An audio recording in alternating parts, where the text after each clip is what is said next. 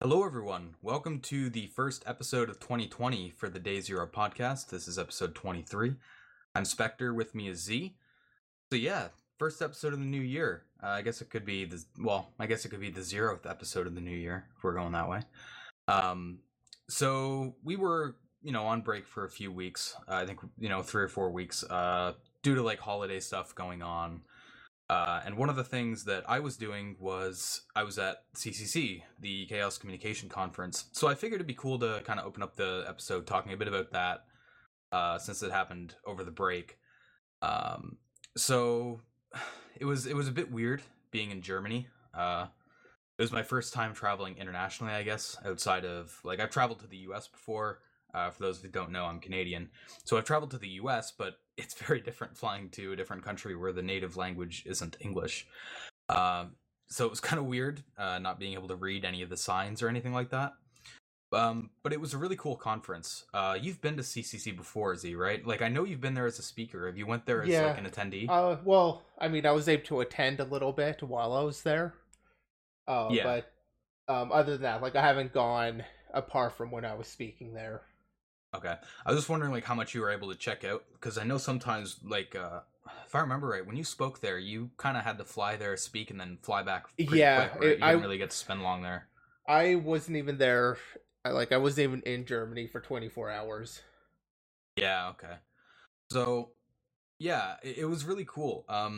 It was technically my second conference other than DEF CON, so I've been to DEF CON twice, and this was my first time at CCC. And I think I like CCC better. And the main reason for that is the assemblies stuff I think was really cool. Um, DEF CON doesn't really have like, do they have an equivalent to assemblies? Like I know they have what do you call them? Not vendor areas. Oh, like the villages, but like I don't. Is that's not really the same thing? I don't think. So No, I mean, because CCC kind of pulls a bit more of a general crowd. Like it's not just hacking, and I think that yeah, kind of plays into it. yeah. So the CCC assemblies, it's basically like this giant hall, and they have like I want to say like 100 tables, or like 100 areas rather. So there's like groups of tables, and then you can reserve like I think it's free. You just like book like an area at the assembly area, and then you can put your stuff there while you go to talks or go to other assemblies and stuff like that. Um, so yeah, the assemblies I thought was really cool. The talks were good. The one thing though was that the questions I noted weren't they were pretty bad for some reason. Because I remember you saying that like when you gave a talk there, you found the questions were actually pretty good Yeah, generally at CCC. at least the questions that kind of came up after the talk. So you did the talk. There were so when we kind of had the official Q&A, like while still on stage, I had one issue. One guy couldn't quite understand his accent, but I kept trying to understand what I was asking. He was asking me about a piece of software that I had never heard of called NetSorb, which I guess is useful for doing some network RE. Actually sounded kind of interesting to take a look at, but I couldn't understand what he was saying, so I ended up wasting a bunch of time on that. But in the kind of after discussion, so step off down the stage, some people come up to ask some more questions. That's where like there's a really good discussion, really good questions. It's kind of in that period. Okay. Yeah, I mean, some of the questions, like I remember in previous years too, because I watched some CCC talks, live streamed or archived, obviously, and like I don't know, the questions this year just seem to be like at a lower level than what I remember.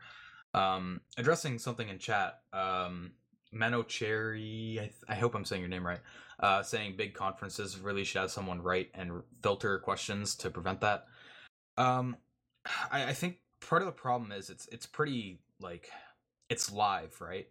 So people are going up to the microphones and asking them immediately. I think if you start trying to like filter the questions, that can kind of impact that and cause delays in the questioning period, which would kind of suck.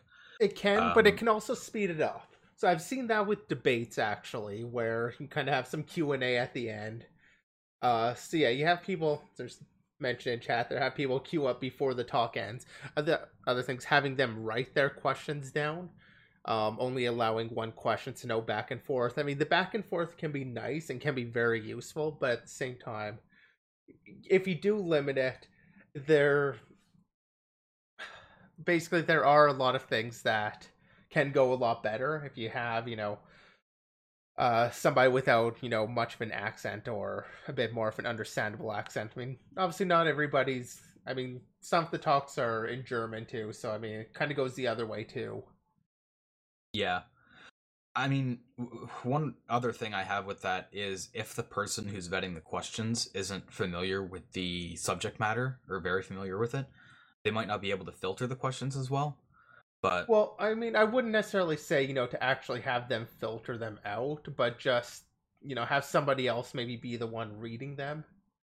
Um, yeah, and then, as a speaker, you could basically say, like, that's not relevant or something. Like, you can basically reject a question if you want to. And I yeah, mean, it does cause problems. So that's where like actually approaching the speaker afterwards is more useful if you do want to have that back and forth, if you want to have a more in-depth thing. Afterwards, you're able to approach speakers. You're able to ask those follow-up questions. yeah. And you mentioned something with like some of the talks being in German, which actually reminded me of something I forgot that I should bring up. One thing that's cool, I don't know if they had it in previous years, but this year they had like a live translation mumble for the German talks. So English speaking people could go to the German talks and then join the mumble on their phone, and they could actually get like a live translation of the talk. It was really neat, and I don't think I've ever heard of like anywhere else really doing that. So I don't know how good it was. I didn't try it. My I had some really bad jet lag, so I missed some of the talks. Like I missed some of the English talks. Never mind the German ones. But yeah, I heard from some people that it was like really good, and I thought that was cool too. Do you remember hearing about that in previous years, or is that something new? Do you know? I remember hearing about something like that. I don't remember if it was actually at CCC or not, so I can't say with any confidence. Oh, okay. Yeah. So the other big thing that was happening there was obviously, the CCC, CTF. I got to meet up with some people and I tried my hand at it a little bit. I was pretty, I wasn't playing it competitively. I checked out a few challenges on like the second last day and on the last day. And like I think I got one flag and I didn't submit it. I just wanted to like check out some of the challenges. Um, it was really hard. Teams that were 4 hours into it or so, and I think only one team, like the leading team, had only solved one challenge. So yeah, there were some really hard challenges in there. Some of them were cool. I remember there was a heap one that I think I told you a little bit about. So they had like they allocated or they had a UAF on the heap, but you had to do like a heap chunk fake, doing like a House of Spirit style attack. I didn't solve it, but it seemed like a pretty cool challenge. There were others Yeah, I though do that remember you talking about that one. I mean, I'm a fan of seeing the, old heap stuff, all the House of Attacks and all of that. I mean, I like to recommend that the paper Malok Maleficarium and Days Maleficarium, which yeah. are kind of the papers covering that. And oh no, it way back in the day when that paper when Malok Maleficarium first dropped, like that was kind of an eye opener paper for me. So I mean, I love hearing about the different heap attacks actually still being used because a couple of them are still in play. Yeah, I mean, I'll be honest. I don't really do too many heap attacks. I mostly go for like I don't attack the allocator itself, I guess, as much. So I might retroactively go back and try to solve that challenge because I think it could be like a cool learning experience. Could be useful later on. So maybe stream it. No, I don't know about that. But yeah, I thought the CTF stuff was pretty cool overall, and I think I heard some good feedback on it. People generally liked it. There was one I want to say Israeli team that like blew everyone else out of the water though. I think their score was like somewhere around 12,000 and the second team had like 6,000 or something. Like they had more than double the score of like the next best team. It was insane how good they were. I'm trying to remember the team name, but I can look up quickly on CTF time. Uh, but yeah, it was kind of crazy like how hard the CTF was, and then you just see this one team kind of blowing ahead. And that Paston. So I've heard from some people that were attending, like they're a team that's done good at CCC in the past. They've kind of like used that as their like DEF CON qualifying event. I guess that's where they pour all their resources into in terms of CTF. But yeah, so overall, I like the conference. I think I will be going again next year. One thing I won't miss though, and one thing that's gonna suck every time I go there is the flight time. It was around like 10 hours or 11 hours combined for me between two flights. Man, it was brutal with like how much it really messed me up time wise. And then you also have to consider the time for CCC in terms of the year. It's, it's after Christmas. It's like 27th, I think. So I had to fly out the day after Christmas, and then I arrived the 27th. So I was operating on like probably like 30 plus hours without sleep, and man, it just messed me up. But like, yeah, outside of like the plane stuff and the jet lag, CCC was really cool, and I think I'll be going again next year. Yeah, I mean, I like the conference. The main reason I haven't been able to go is because I do some stuff kind of right over that period. I mean, kind of the holiday period, there is a rough time to, just fly over to Europe and fly back. I usually am kind of occupied from like the 28th to the 1st. Yeah. But I mean, otherwise, like I said, I do like the conference. Part of that does have to do, as like I mentioned earlier, just with the wider audience that pulls in and the wider topics that it'll pull in. It'll pull in some of the related but softer topics, so like privacy stuff and things like that, which some of the more technical or technically oriented conferences just don't do. It has a lot more like meta and political discussion, I guess. Yeah. Yeah. I mean, the biggest thing for CCC that like the reason I probably liked it was when I went to DEF CON last year, it was insanity. I think there was like 32,000 people. Yeah, CCC isn't anywhere near as big. No, I think I heard a figure somewhere around 15,000. Yeah, but CCC is the older of the two. Oh, it is, yeah. It's 10 years older, I think, exactly, because this was 36C3, and last year was DEF CON? No, last year was 27, so it's not exactly 10 years. But like, yeah, it was a very big center. It was the Messe, and for that amount of people, it was perfect. There was people, but like you were able to move without being packed like sardines in a can in the hallways. So that was really nice about it. And that is one thing too. Like, to be fair, that is one thing that's kind of a guarantee with CCC, is because of the way they do ticket sales. It's a lot more controlled. Whereas with DEF CON, it's obviously, cash at the door, line up at LineCon, and then you can just get as many people in there, as possible. Whereas CCC, they drop them in stages and they can control it a lot better.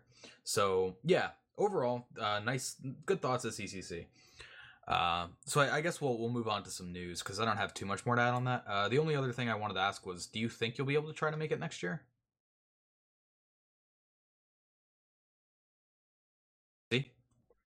Sorry, I wouldn't make any promises on that.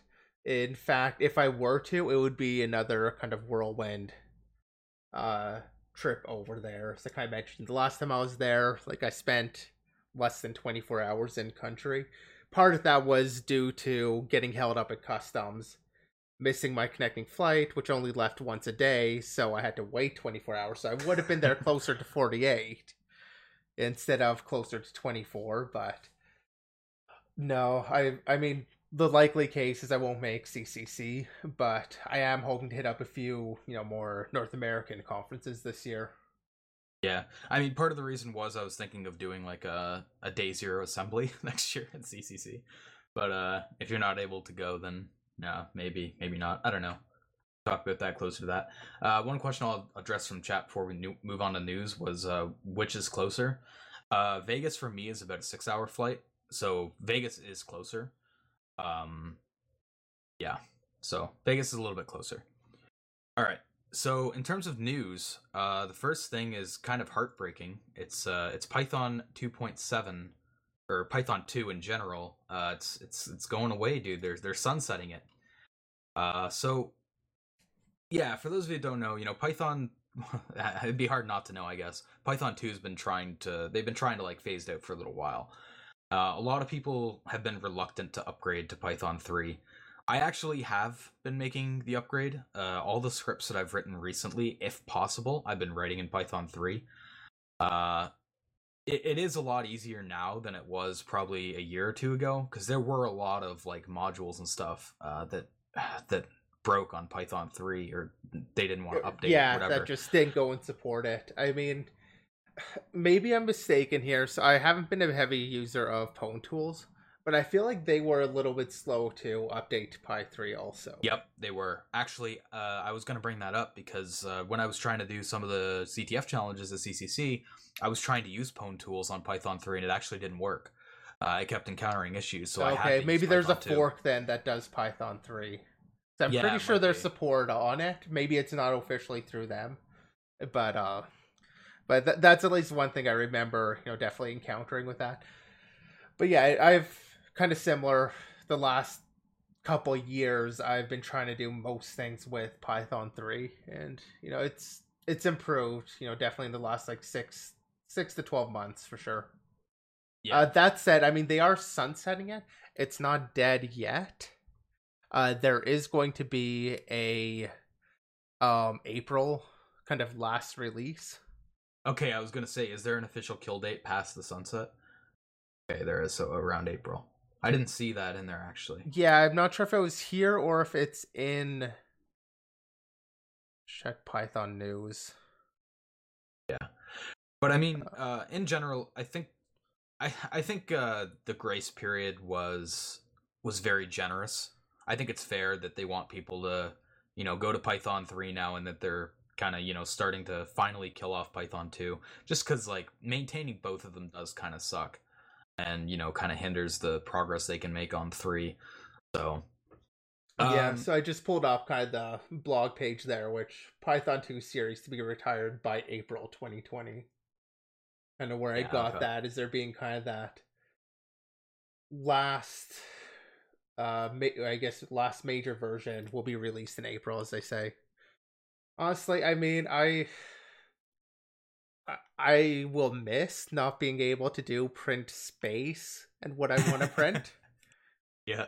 But, my solution on that has been the overall better thing. I've just been using, logging everywhere. Yeah. I mean, I do wonder, though, if there are going to be people who use Python Python 2, even though it's, like, outdated. Oh, of course there are. Dead. I mean, there's still people probably running Windows XP. There's stuff in Python 2 that just works, and people are just going to keep that working environment working. Yeah, I should reword that. I shouldn't have said, like, if people will. There will be some people who will, but I wonder how many people will. Like, I think most things will move to Python 3. If they haven't already, so... Yeah, that was just something I was kind of thinking about. But yeah. Or, Golang or something will pop up in its place. I mean, there's... I'm kind of reminded with, what was it, Perl 6? Kind of had some significant changes people weren't too happy with. I mean, there's still kind of a lot of people that... I think it was Perl 6. I haven't been a heavy Perl user in quite a while. But, I mean, there's definitely kind of the chance of that, where people either just stick with the older version or move right away from Python 2. Yeah. Okay. Yeah. I mean, I am a big fan of Golang. I'll shill for that. But yeah, kind of end of an era there with Python 2 yeah, finally definitely. sunsetting. Yeah. So Kali Linux, the favorite meme of the of our industry, I guess. So they put out a bit of a news thing saying that New Year's is a good time for major changes, and in that spirit, they've announced a major change in the security model for Kali Linux for the 2020.1 release, and that overhaul is default non-root user. So yeah, definitely a good move. I mean, for the longest time, when I always hear about, kids are wanting to install, and I realize it's not just kids, but I'll use that anyhow. But, installing Kali as their main operating system. It is generally not a good idea to do that. And one of the big reasons that I've always pointed to is the fact that you've got that root user by default, and defaults matter. People will use the default. One of the first comments on this chain, actually, or at least one of the first ones, yeah, that's great, but if somebody does not know how to create a user, maybe they shouldn't be using Kali, which is definitely true, but just because it's so much easier to not go and create one, there are a lot of people who just use the default, use what's there. So I mean, just having a sane default, I think, matters, even if, people should know to create their own user anyhow. Yeah. I mean, I do kind of wonder, like, you're right that secure defaults matter. And that, obviously if people are rolling this, like, Kali as their main OS for some dumb reason, that default non-root user is good in terms of security. But I feel like that's almost encouraging people to use it as more of a desktop than what it's actually for. Because, like, Kali is more, like, when I think of Kali, I think of, like, sticking it on a USB Live stick, and, if you're a pen tester, taking it with you and using it on the road. It's not like a desktop main daily driver OS. Yeah, but I think they're trying to push towards that, because that is simply kind of where a lot of people are using it. If you actually kind of read their news posts there, they kind of go into a little bit more detail about why they've made that change. And if I recall, I just kind of scanned over this, but I mean, it sounds like they are trying to move towards making it a more practical system to just install. They don't encourage it, but here it is. While we don't encourage people to run Kali as their day-to-day operating system over the last few years, more and more users have started to do so. Even if they are not using it to do penetration testing full time. Apparently including members of the Kali development team, although kind of makes sense that they, dogfeed it, so yeah. That's cool. Yeah. I mean, I'll hijack this news as a little bit of an opportunity to talk a little bit about Kali. Maybe we can go into a more in-depth discussion later. But I'm not sure what the obsession is with Kali. It's a Linux distro with a bunch of tools pre-installed that most of them you'll probably not use anyway. No, but I don't know why people have a problem with, like, setting up something like Ubuntu and just installing the tools they need as they need them. The thing is, installing the tools you need as you need it requires effort. It requires work to do the research to figure out what tools do you need. And to be clear, what I recommend for people is not to use Kali. At the very best, just, use the Kali tool list if you really need to. And install what you need, as you're saying, like, to do that. Like, basically what you're saying is what I recommend people do is manually install stuff, know kind of what they're doing. I'm not even going to try and pronounce your name, I'm sorry, but for CTFs, like, there's a ton of cases where Kali is useful as, like, either in a VM, quickly spin it up, use it on CTFs. It's got all the tools there. It's great kind of in the professional context, as Spectre said too, where, you're rolling into a client site, they're going to provide you a machine, maybe you're doing an engagement where you're pretending to be like a new employee who's already in there, who's going to be a rogue employee, something like that, or, social engineering your way in, you're going to get a computer. So you pop in the disk. Granted, a lot of machines now don't even seem to do the disk drive, so you pop in USB, but you get that idea. You use that locally. There's a ton of use cases for Kali. But we're definitely just talking about why people are doing it as a local install main operating system. Dual booting I think is a little bit different too. I always hated dual booting personally. Really? Okay, this is actually the first I've heard about this, so I'm curious. Well, why don't you like dual booting? Just because of the whole context switch. It's not that I have any issue with people who dual boot, but personally, it's just you've got that whole mental switch, you've got that whole, context switch going on when you turn the computer off, turn it back on, you boot into whatever else you want to use. Like, needing to do that whole process. So I always just favor VMs for that, because it's more efficient to me. But just jumping back, what I want to get at is I tend to recommend people just figure out what tools they need via research. It takes longer, it's more effort. But the key thing that you get out of that is you know what tools are available and you know what tools um, you're actually going to use and how to use them. You end up doing a lot of that research. You end up learning a lot more when you figure out that instead of just going, okay, what does Kali have and what's already here for me to use. So I tend to recommend kind of what you were saying before with why can't people just go and install it. But to answer kind of that question, it's easier. You've got everything there. You can feel like a hacker. You can think you know everything. And let's be honest here, that is a big reason. Kali is the hacker distro. You run Kali if you're a hacker. There are a ton of people who know next to nothing about security, but they've heard that, they see that, and so they go ahead and install Kali. That's definitely a huge user base. You don't tend to hear about people running Kali as their main operating system, as like a professional pen tester who's just using it all the time. No, they usually have their own environment set up. Yeah. At least that's my experience. I'm sure somebody out there will jump in there and be like, no, I'm totally a professional pen tester and I have Kali as my main system. Or, the same things can be said about Parrot OS and, Black Ubuntu and all the other options that are out there. Same thing can be said, Kali's just the most popular. Yeah, I mean, one thing I was thinking of while you were saying that was like, part of what you lose when you don't do research into the tools and like what you want to do is you're quite like, if you use Kali and you're just like, okay, I'll use this tool since Kali has it, you're kind of limited and you could end up using like an inferior tool for what you want to do compared to like something that could be like 100 times better, but you didn't want to put the research in to actually go find it.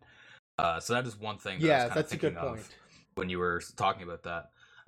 In regards to dual booting, jumping back a little bit, yeah, I kind of agree. I mean, VM technology has gotten a lot better over the last, decade or so, and I don't think there's much of a reason to dual boot anymore. Well, I mean, sometimes you just need that hardware access. I mean, there are certain tools that, especially that work kind of lower on the network stack, for example, or need that lower level access that, you just can't pass through to the VM. Definitely happens. It exists. It's a reason to dual boot if you do that. Yeah. So moving on to offensive security, which we've talked about before. They've made some policy changes, and was this just made today? Because I know we were a bit late on adding this topic. I just got the email this morning, and that's the thing. We don't have any link here, or any sufficient link. I mean, I've linked in offensive security, their main website, but yeah, they made an exam policy change, which, I mean, from their email, which I won't show, but they basically said, at offensive security, we believe that one's health and well-being is essential to trying harder, their favorite tagline. Recently, we've noticed the trend of students rushing to retake their exam upon failing, which inevitably leads to frustration, burnout, and a reduced success rate. So I didn't even realize they had a cooldown policy on their exam retakes, but basically, if you fail once, you have to wait 1 week. After your second fail, you have to wait 2 weeks. After your third fail, you have to wait 3 weeks. After your fourth and beyond, you have to wait 6 weeks. The new policy, though, what they've brought in, is after your first fail, you've got to wait 4 weeks. Second fail, 8 weeks. And 3 and beyond, you're waiting 12 weeks between attempts. That's harsh. That's crazy. Like, I mean, so I think it's fair, to be honest. Like, I do think it's fair, but that's definitely a very harsh change to make. I remember a little while back, I don't know if we talked about it, but they did increase the exam costs, and it was a pretty significant change. Also, so I feel like they were trying to kind of curb these retakes when they made that change too, and that didn't work. People were still willing to throw money at it. So they've kind of done this. And I think it will help with people kind of judging whether or not they're ready for the exam or not. So, oh, go ahead. Well, I was going to say, do you think it'll add pressure, though, that people are going to be more nervous and stuff doing the actual exam, knowing that if they fail, they have to wait a month before they can do another retry, or longer? It'll add some pressure, but it'll also be like, okay, well, now I've got the time to keep studying. I know what I need. I mean, so the exams are definitely not something you should brute force your way through. But yeah, I mean, with the first one being 4 weeks, that is rough. I mean, especially because I'm sure there are a lot of people who do the exam, just barely fail, and pass it on their second time, pretty much no problem. It's Yeah. also though, I mean, I don't know, hearing like 3, 4+ failures. Like I don't mean to just sound arrogant with this, but I feel like, you're missing the point if you're actually doing that. Like I've heard of people kind of hitting the exam with like 0 points at the end. And okay, that 0 points I could actually kind of understand. So, but I mean 0 points time after time. No, I don't get that. At that point, it's like you're just trying to memorize the steps to do something without actually trying to understand the concepts. So the same with like brute force and all that. Like it's not something you're going to be able to brute force. You need to understand the concepts that they're trying to teach. The key thing is they always like all the exams are like I'll even say like the exams are hard, and that was tough for me to admit, but like I mean there's some difficulty in the exams. I've only done the OSWE, the web app penetration testing one, and OSCE. So I haven't done OSCP, which is the most popular one, so I can't comment on how difficult those are. But all of the OffSec ones, like in my experience, they all had something in them that actually required you to show you understood not just kind of how to test for the issue, not just how to do the steps to exploit an issue, but actually had to understand the fundamental issue and how kind of that manifests and why it manifests. And then when you kind of get to the exam, the exam's going to have something. It's something that was taught to you. It's going to be the same issue that but that root kind of attack vector that requires that kind of deeper understanding, or as I like the term, grok, the intuitive understanding. It kind of requires that. It's the same attack, just different manifestation. In both of the exams that I've done, it's kind of had that. That's where I'm saying it's, it can be hard. Because it requires you kind of actually understand what's going on. Tackling one thing out of chat there. Oh, I heard the web app one was harder. The web app one is different because it covers something that's really difficult to teach. The OSWE certification test ends up requiring you to do a lot more of discovery and code auditing, which is something you kind of get a feel for with experience. It's not something that like you could just be taught a bunch of tricks on how to audit source code. In fact, they actually do a couple things in the exam to make it so even if you know a few of the tricks, it's not going to help you out. Interesting. Okay. I don't want to go into too much detail with that, but they do some things like that just, I guess, to throw, to cause some issues for you. So, I mean, I'm not sure if I'd say the web app one was harder than OSCE or OSCE was harder. They were very different. They're testing different skill sets. Yeah, like you couldn't just do grep to do as your example out of chat. I mean, I kind of like that now that you say that like you said that they like try to design the exam around preventing people from just memorizing things, and because that's how a lot of tests at least are, one even question in, like, will be school, like that. Yeah, so I kind of like that, and I haven't really heard that before, so that kind of makes me a little bit more interested in the offensive security stuff. Yeah, and so I talk about kind of the exam, just kind of out of chat there. I talked about the OSWE exam during episode, it must have been episode 11. I think it has OSWE. Actually, I think it was our last one before we left. Oh, okay. But it has OSWE in the title.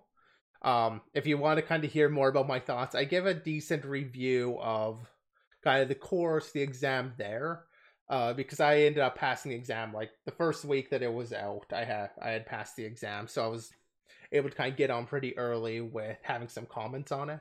Humble brag. I just mean so you can kind of go back right to that point and find our older episode.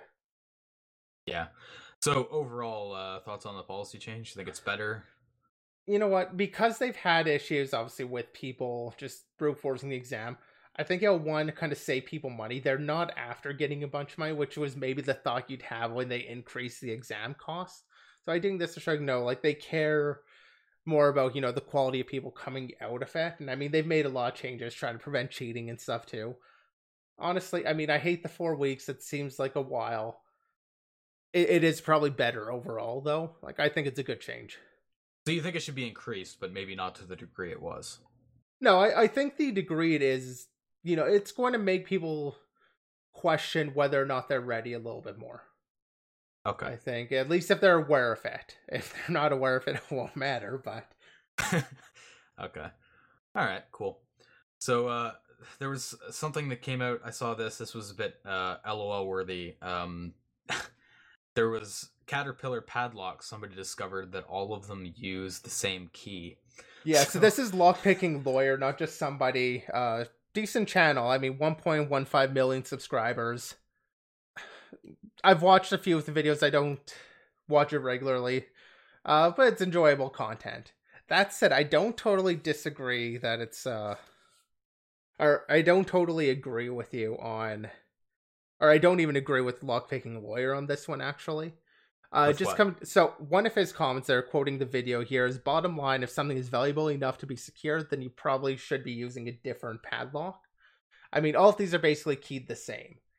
In this case, I would kind of agree with that being a feature, not a bug.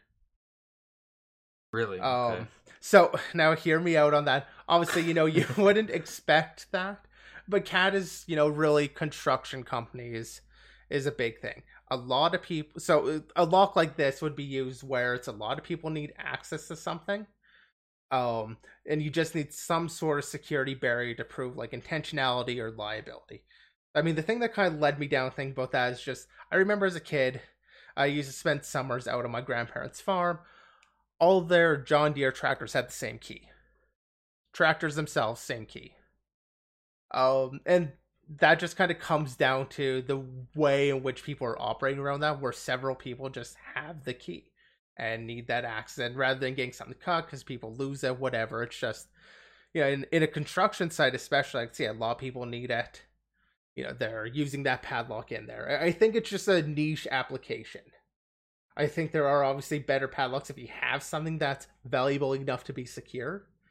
But I think this does more just, you don't want somebody accidentally doing something, accidentally wandering into your construction site. But I mean, if they want to intentionally get in, they can use the key or they can jump the fence. Like, odds are the lock isn't the strongest protection there anyhow. Yeah. But it proves that intentionality and kind of keeps them from some of the liability. Yeah, I was gonna say, thinking about it more, when you're talking about like locks like this, if somebody really wants to steal something, they're probably not even gonna lockpick it or use a key that like or buy a lock just to get a similar key. They're just gonna cut the lock. Like, it is more of like what you were saying, like a Yeah, I mean, I liability type don't thing. know what if that's like hard and steel or something. Like, if there's something that actually makes that more difficult to do with this lock, I would imagine not, since they are keying it all the same. But yeah, the keying the lock is or using a key on the lock or whatever probably isn't the attack method that's going to be used.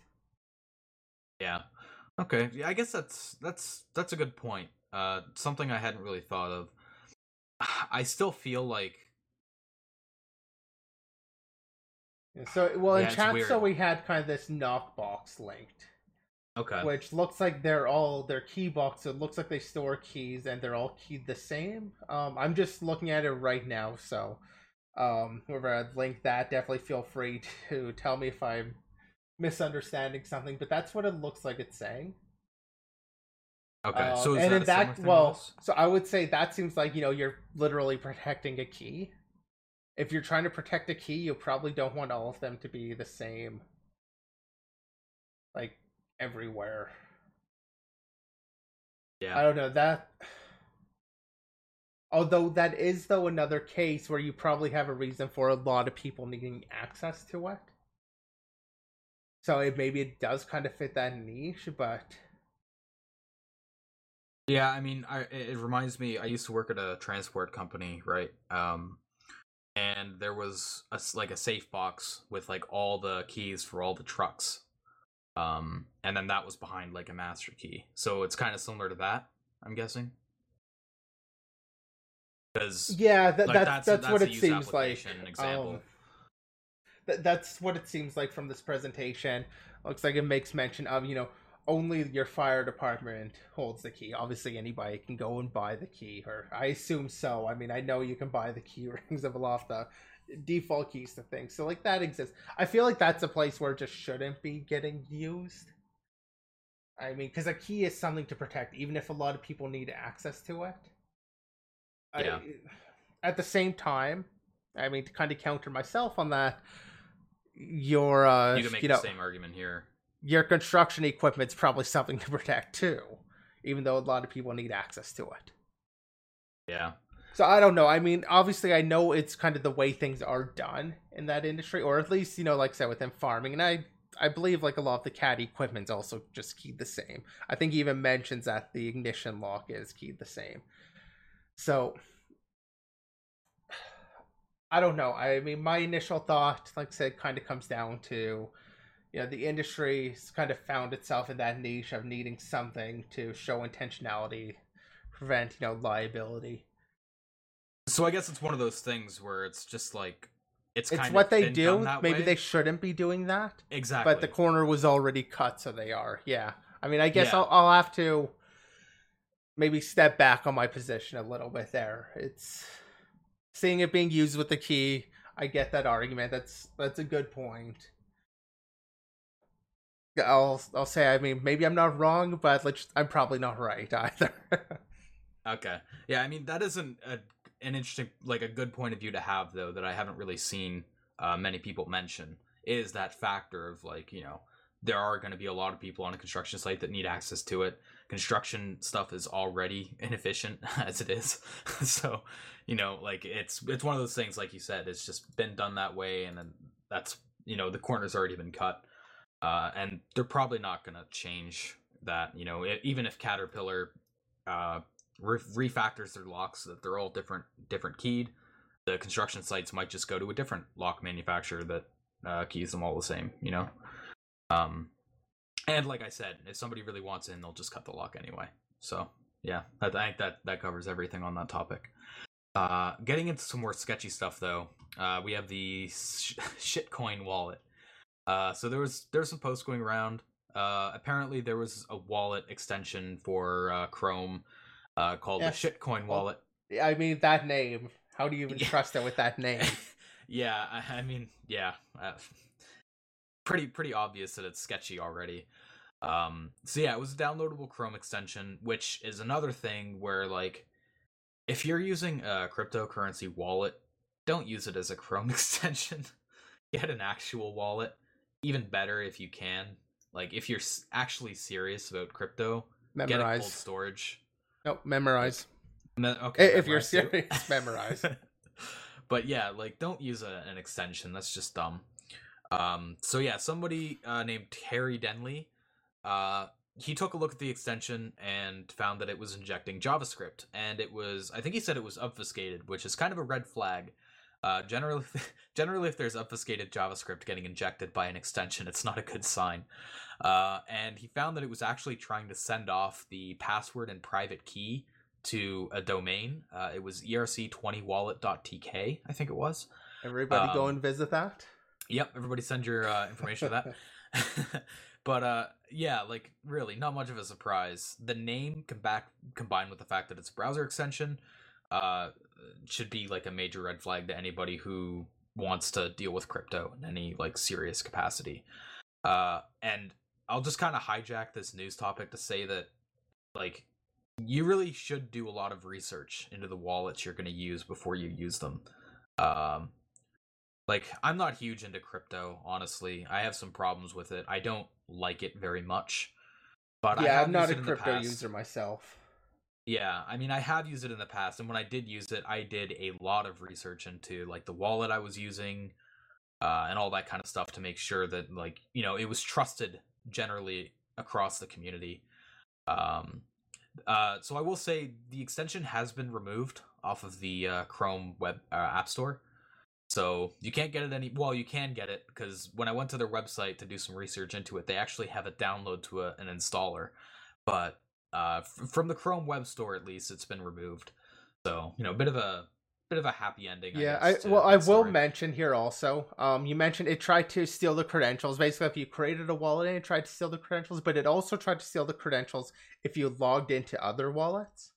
That is one thing I didn't hear you mention there. Is it would try to log in if you had like MyEther wallet, IDEX, Switcheroo, NeoTracker extensions. If you had those extensions installed, it also tried to steal credentials and private keys from there. So it wasn't just their own. I mean, they obviously tried to steal anything made with shitcoin, but if you're using something else, they also tried to steal from there. They only seem to have 625 users. So, I mean, that's a lot of people, actually, but... If you're one of those 625 people, good luck. To do more research next time, I guess.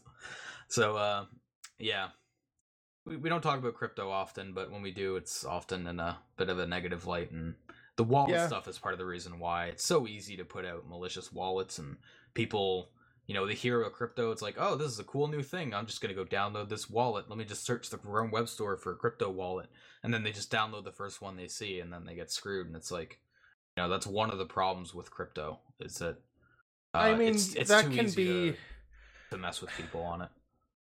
They're, like, basically anything kind of digital of value like that, you can probably run into similar issues. But if we talk about other things that use real money... Oh, I know. Like I'd struggle to come up with a really good comparison. Yeah, because like it's money. It is, like, or it's significant money. Yeah. So, yeah, that is one point that I, like, don't like with crypto. So moving on to some exciting stuff. There was the Edge Chromium bounty. Yeah, like the Chromium version of Edge. So, like, the new Edge browser. Yeah, I call it Edgium. So, Edgium... new potential RCE. And I actually didn't notice this is the first one you said, I think? Yeah, or at least that's kind of what's mentioned in here. I didn't actually go and verify that. Okay, fair enough. But yeah, it's a neat a cool attack. Series of attacks. Yeah. It's a little bit older. It's from Christmas Eve. But you know, obviously we took quite a big break. So we missed 2 episodes. Yeah. So it's fine that we cover some older stuff, especially like something like this. This is pretty significant, especially if that claim is true, that it is the first bounty claimed. So this was actually a series of 3 bugs. And combined, those 3 bugs rewarded them $40,000 in Microsoft's bounty program. I do have a bit of a weird thing that I noticed. So they say that Microsoft is offering... they talk a little bit about the bounty program, and they say this means a single eligible bug in this new browser could be worth up to $30,000, which I think we actually did cover. I think we covered the Microsoft bounty payouts in a previous episode before. So they say that there's a maximum payout of $30K per bug, but he has some pretty serious bugs here, and he only got half that. The highest payout he got was $15,000. Well, so do keep in mind, like, he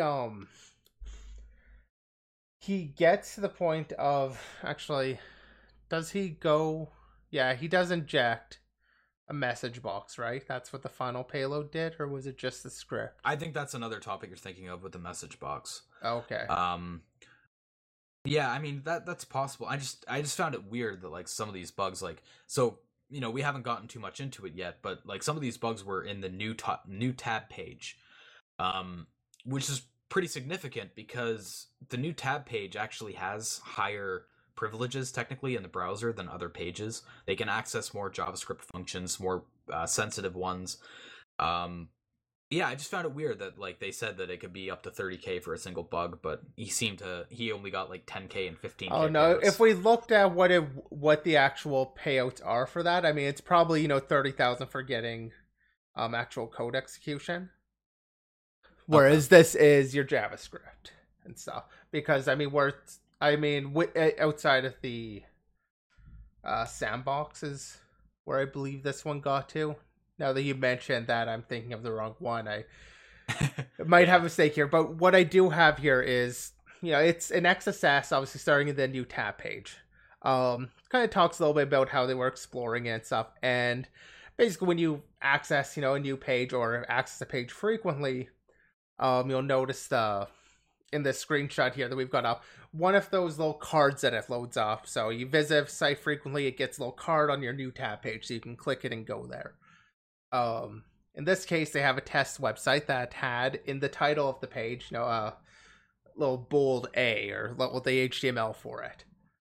And turns out it was bold in this card when it gets injected in there. Why? Because, of course, they're just straight up injecting that HTML right into the new tab page. As Spectre already mentioned there, the new tab page itself is also privileged.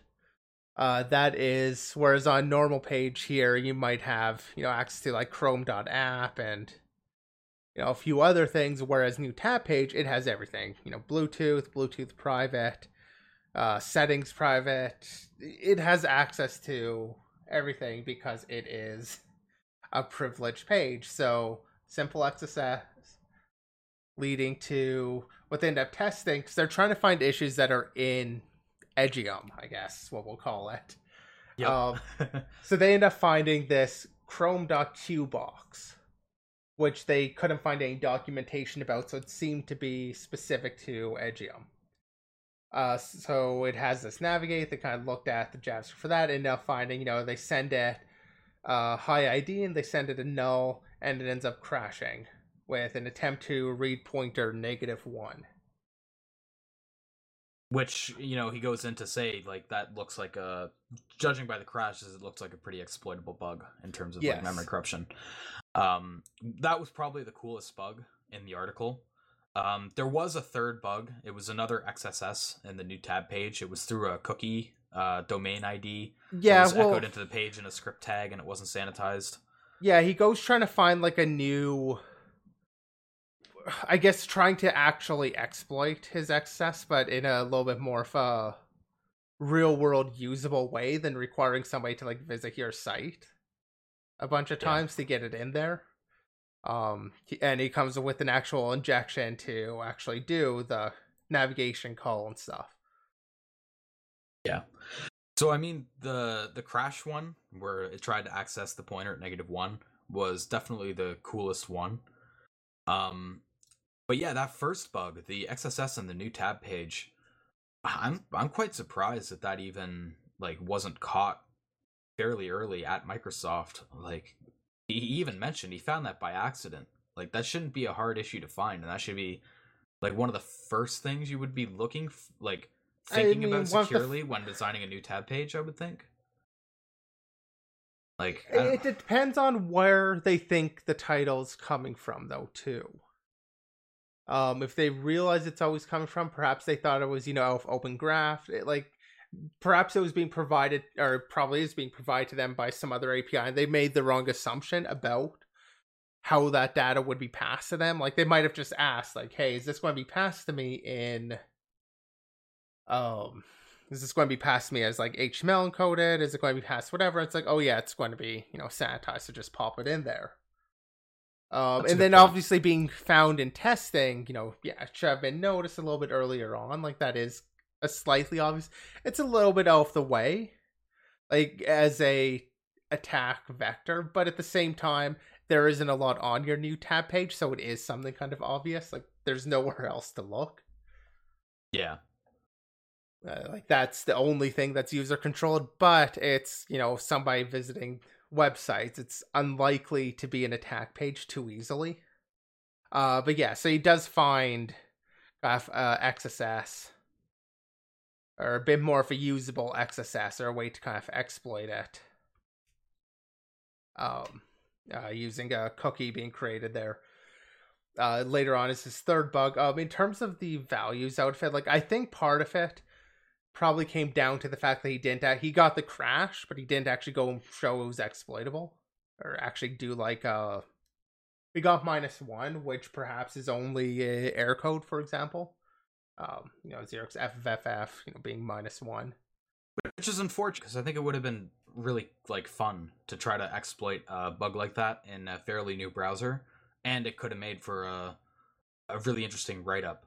Yeah, but I mean, not everybody does that type stuff too. So. Oh, that's absolutely true. I mean, browser exploitation is very hard at the binary level. That being said, like maybe somebody could, try to weaponize that. I don't know if I'll look into it, but like, trying to exploit that and see if you could do something with it, that'd be pretty cool. Get a outdated Edgium version and see where you could take it, just for fun. Do like a write-up on it. Because browser internals are always fun to look at, and while they're mostly the same across most browsers, Edgium, this article even tries to go into some stuff that's it does differently from other browsers, because I don't think we mentioned it, but Microsoft will actually only pay out for issues that are specific to Edgium code. So if you find something in shared code that's overlapped between Chrome and Edge, or Edgium I should say, then Google pays out. Google pays out, but you won't get anything from Microsoft. Yeah. So that's why he was looking at some of these components. Overall, yeah, it was a really cool write-up because it's something new, and I don't know if Edgium's going to pick up. I don't know if it's going to become, like, if it's going to break into the browser market and kind of impact on Chrome's market share. I don't know if it's able to do that at this point. Maybe because of some of the stupid stuff that's been going on with Chrome that we've talked about in past episodes, but yeah, it's cool. It's a new field of, it's kind of a new thing that's happening. So it's some novel stuff in here. So yeah, definitely wanted to, shout that out a little bit. Yeah, it's definitely kind of a fun thing to read. Like, I enjoyed reading this up, just the type of issue there. Not really what you think of with the browser exploitation. Like, yeah, definitely good little write-up. And it's very accessible too. Yep. So Keen Security Lab did a write-up on exploiting the Wi-Fi stack on Tesla Model S's. So we love talking about smart cars and stuff on this show. But yeah, so they've mentioned for the last few years they've been looking into Tesla cars, at a bunch of different components. But this article, they focus on a Wi-Fi stack, which is called Parrot, apparently, internally, I think. So they talk about what they uncovered doing research on that and some bugs that they discovered as well. So they discovered two bugs. One was a bug in the firmware in something they call the add traffic stream mechanism.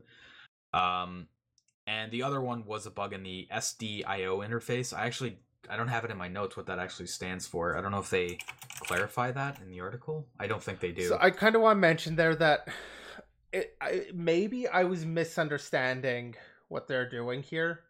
But the second issue, like, I mean, they got a CVE for it, so I think I'm misunderstanding. But let's jump back there. Add traffic stream with traffic specification. You basically tell it, hey, get this traffic stream from this other device. And when the device receives the add traffic stream response from that other device, it just copies that response minus header into a local struct, and then passes it on to the driver. Kernel driver processes. Kernel driver reads it. And when it makes that copy, though, all it does is response length -4. So whatever you sent it, -4 bytes. So that's it trying to get rid of the header. What ends up happening is if you send it a very small frame, it'll only contain 3 bytes. So 3 bytes -4 bytes is -1 byte, is a very, very large number. Integer underflow, yeah. So that's where you end up being able to do a large copy, which basically copies the rest of the heap over into memory. And then their attack kind of sprayed these pointers with that big copy. They talk about a few things that they're going to actually target in their attack, or a few options. What they end up going for is the MCU interrupt. And this is where I don't get... It sounds like they have, as you were kind of mentioning, the G interface SDIO structure. It sounds like they overwrite some function pointers in there and end up using that, and like end up calling that somehow. It sounds like it's an extension of this original attack, and there's not like a secondary attack except for the fact they were able to overwrite some pointers after their 3-byte shellcode. It was written kind of weird. I think you're wrong. I think the second one is a different vulnerability. Oh, I'm almost certain it is. I just couldn't figure that out. Yeah, they didn't detail the second bug. They mentioned the function it's in, which is WLAN process CMD response, or RESP, but they don't actually include that function in the write-up. I don't know why. It's like they tunneled in on the first one, but then on the second one, they just... I don't know if they, like, forgot or something, but there's, like, way less detail on the second bug than on the first bug. Which is unfortunate. But both of them were heap overflows. One thing I do kind of wonder is that bug you were just detailing, the first one. Well, but they mentioned wanting to target and getting something in the stack. For the that's vulnerable. Yeah, for the second one, there can be.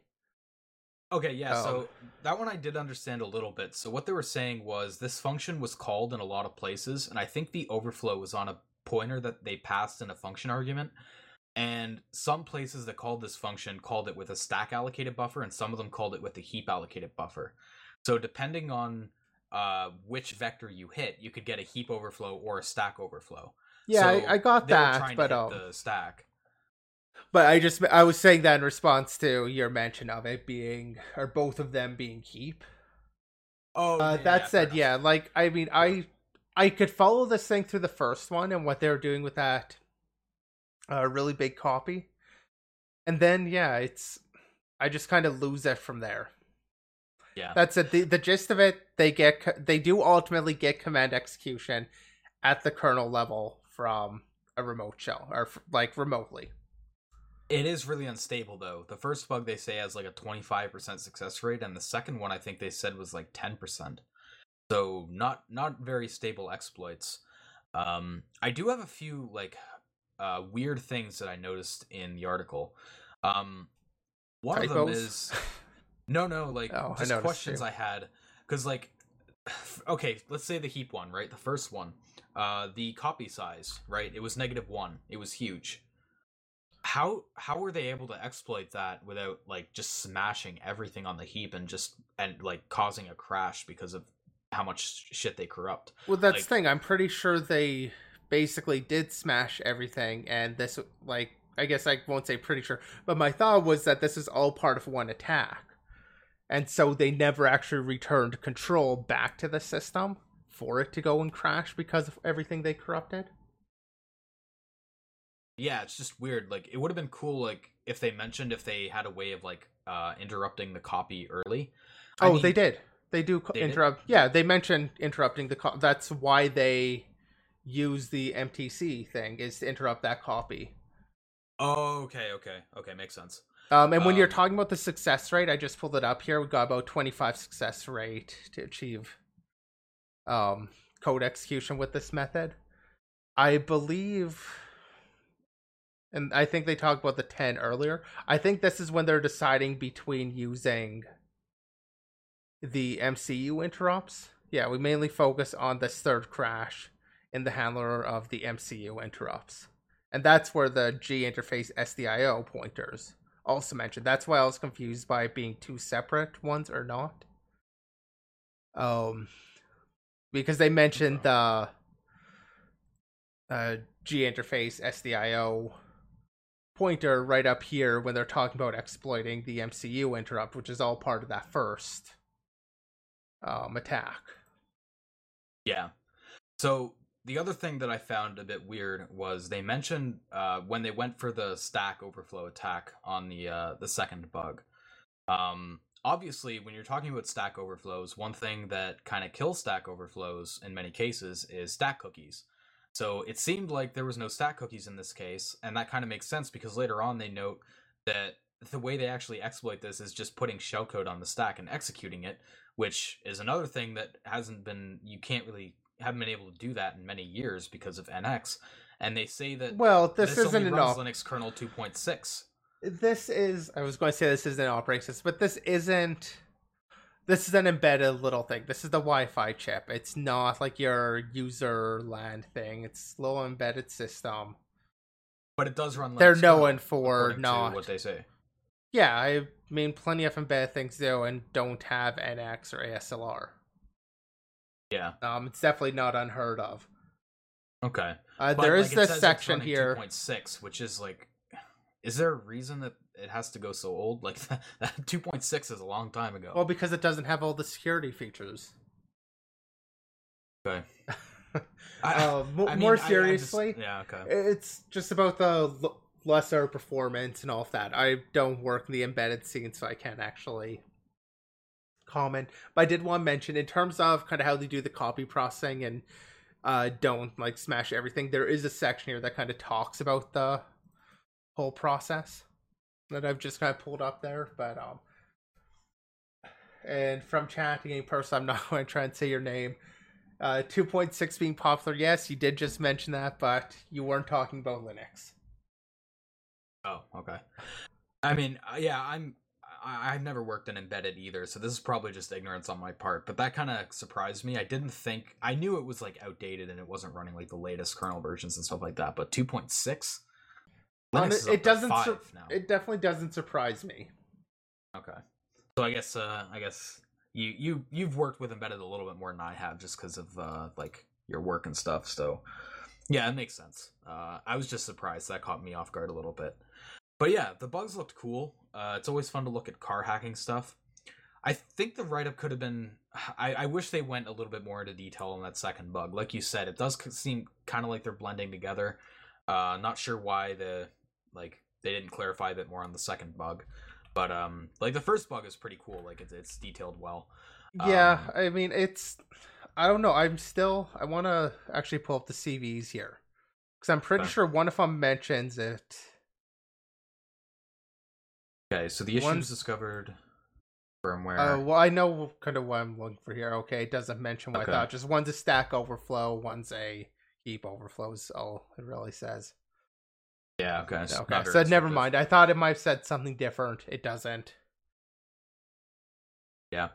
The last thing I found interesting was it was really quick on the fix. According to the timeline, they say it was reported on December 3rd, and it looks like it was fixed on December 6th. So it was fixed within 3 days. So I think that that deserves some, to be commended a little bit, because I don't know if I've seen a patch time that fast, especially on, like, these issues are a bit more, when you're talking about kernel level and stuff like that, it is a little bit trickier working with that, like in terms of patches and stuff, especially getting it through the pipeline. So yeah, 3 days, I think, that was pretty cool. I don't know. It does say we report to Tesla in March 2019. Tesla already fixed them in version 2019-36.2. Where do you see the actual date on that? Or do you know the day for that release? I can't seem to find the date I was looking at now. Yeah, I had December 3rd and 6th written down, but yeah, no, because this was definitely a March thing. Okay, so I must have had bad notes there. So I'll just forget everything I just said with that. Maybe I put a note in a bad spot and it was for another topic or something. Yeah, that's my bad. Okay, thanks for correcting me on that, because it would have felt dumb. Unfortunately, they're linked to the advisory from the company that patched it. Doesn't actually go anywhere, doesn't go anywhere useful, so that won't tell us. Okay, yeah, so yeah, forget what I said. Like Z said, they were in March, so that must have been a different topic. Alrighty, so yeah, our next thing is getting back to some fun stuff, which is exploiting Spider-Man, Spider-Man 2000, which is apparently a game. I didn't know that. I guess I was like 2 years old when this game came out, so I was a bit older than that. A little bit older, yeah. So it's a buffer overflow in file loading. So it talks about trying to exploit this game, and it seems like the person who wrote this article wasn't actually, like, that wasn't their original goal. They were just trying to reverse it to, make it run on other architectures and stuff like that. Yeah, and I'm just going to mention Crystal Gamer, their Twitch streamer, who are working on reverse engineering this. I do just want to give them a quick shout out. We're not all that huge to send people there. Looks like they've just done 4 streams. At least recently, it's just been their 4 streams basically looking at and exploiting this issue. And yeah, their goal was working on reverse engineering the Spider-Man 2000 game, as Spectre said, for it to kind of work on, or to be able to port it over to other systems. Yeah. So while they were doing that, they found an issue where textures were loaded into a stack buffer, but there was no bounds checking. So, straight up stack overflow. Well, I don't want to say textures. The file was called textures.dat, but as they indicate, it wasn't actually used. Yeah, textures.dat is a file that exists in the game's directory and is apparently useless, or appears to be useless, since the lack of it doesn't cause any harm to the game or experience. So my speculation on that is probably something they were going to use, and then they refactored code somewhere that didn't use that, but they forgot to remove that code or something. Yeah, something along those lines. That would probably be a safe guess. Extremely straightforward exploit here too, because all it did basically reads the file into a buffer. Doesn't actually care about size. So all they did was, write their dummy 4 bytes for the size that it reads. Write their shellcode, add a return value. There's no NX, there's no ASLR. Return to your shellcode, and away you go. CTF style exploit. Yeah. Yeah, and I mean, this has existed actually before. I mean, there was a game, I tried to look up what the title was, but I couldn't find it again. That their actual update system, they just didn't ship an update system. So somebody found a buffer overflow in their news, like in the little news they'd give to people if they sent a large enough page. So they used that to actually patch their game live, or to update cool. their game. And I found a similar issue actually in Metal Gear Online 1 when I was working on that. The news loader in there has an overflow. I have not used it to live patch the game. I've thought about it. I've thought that would be a fun project. I haven't done it though. Yeah. But I mean, it definitely seems like it happens in games for some reason. And I do just want to say, I love kind of these types of attacks. I mean, you're not looking at this and really learning a lot. But I love this because you don't look at Spider-Man 2000 unless you care about, unless you've got some passion driving you to look at this. So I don't know what their history is with the game, if they speed run it, if they do something with it, if they just really, really enjoy it. But I love, seeing these passion projects. It's like there's no APT that's targeting Spider-Man 2000. You never know, man. There could be somebody out there.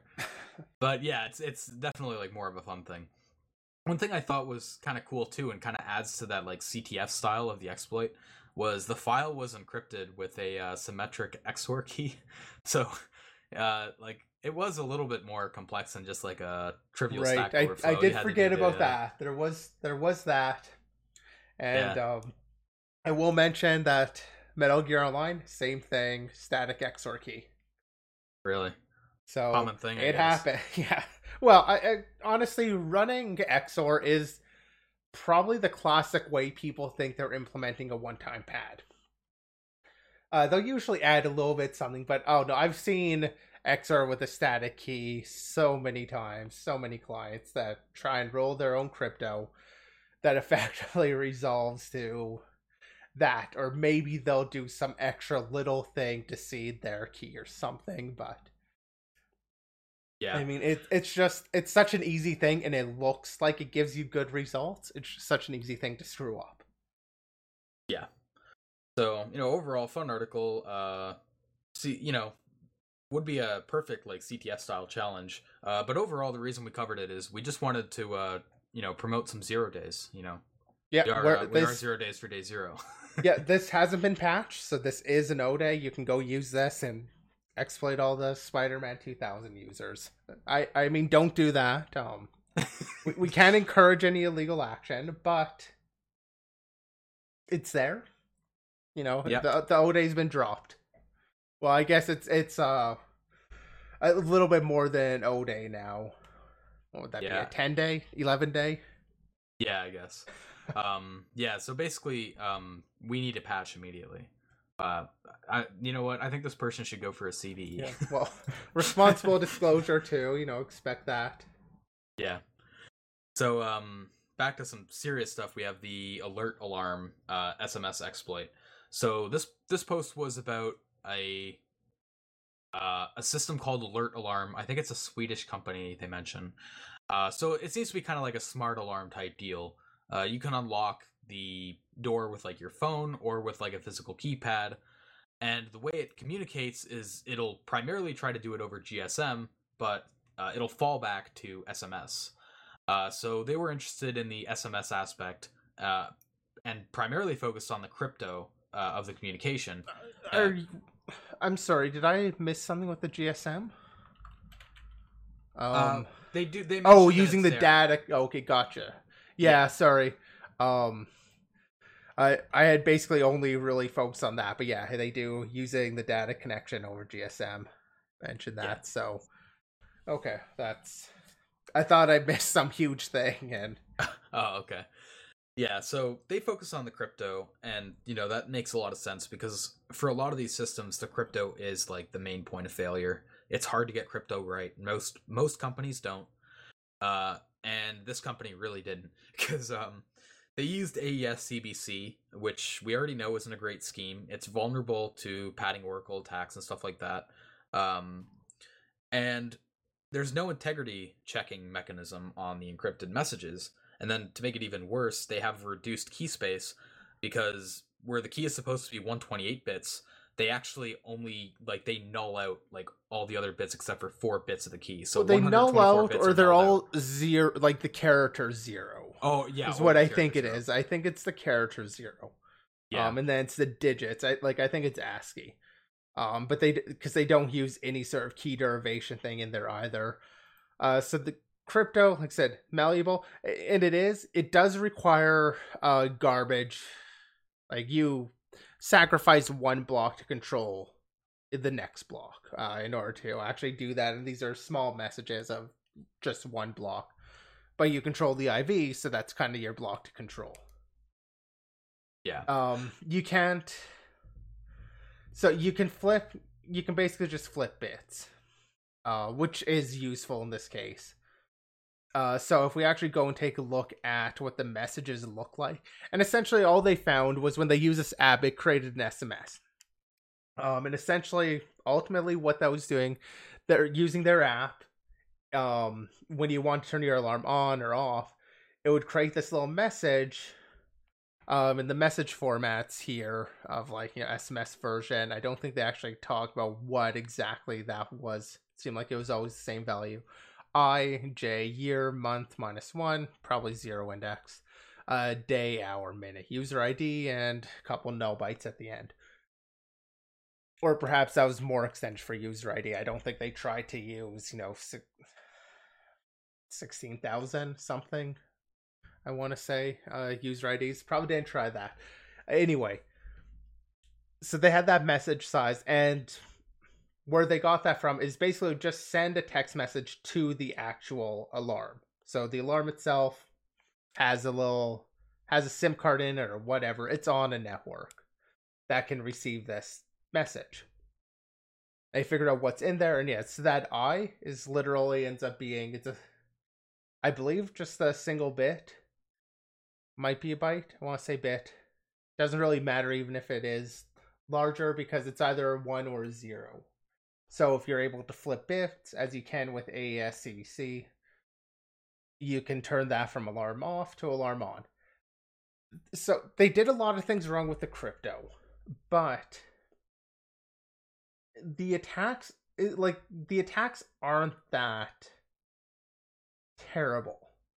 So, like we mentioned, that really limited key space. So that lets you decrypt messages if you're able to intercept them. Yeah. If you're able to intercept them, you can also do the bit flipping. You can, spoof your own also to change what it's doing. But you're not going to be able to send, if you need to figure out what the if you're trying to figure out what the pin is, because that's what we haven't really explained that, I don't think. It limits you to about 10,000 possibilities because it's all zeros and then it's whatever your actual device pin is. It's kind of mentioned here. It's the key, or your actual pin on the device is your key, and then it's just a bunch of zeros before that. If you're trying to brute force that, though, you're not easily able to just send 10,000 SMS messages on pretty much any network. So trying to brute force that from nothing, like if you're trying to decrypt something you've collected, that can be done, trivially and very quickly. But using even a key derivation thing isn't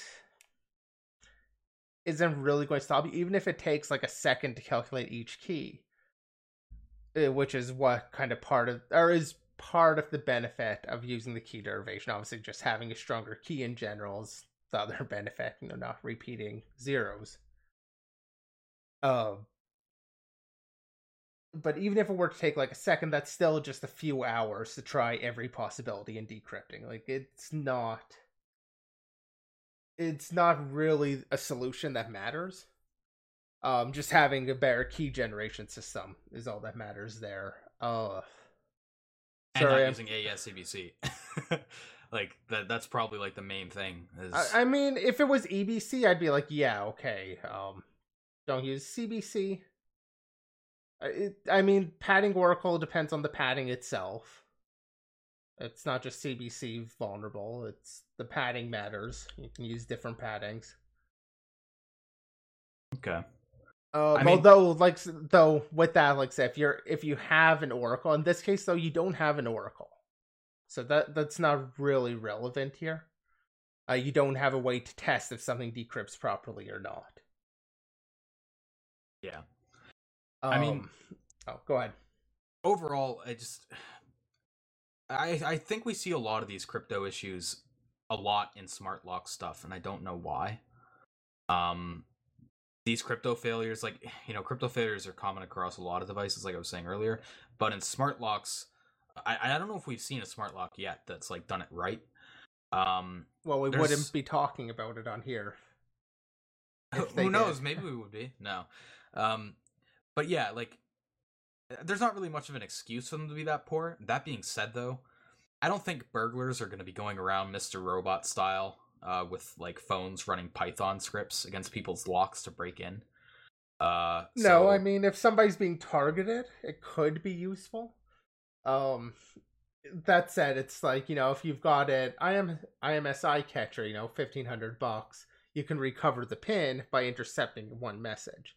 Like, I think that's where the big issue is, just that small key size allowing for the brute force locally of a captured message. That does have a barrier to enter at $1,000, $1,500 to get the catcher.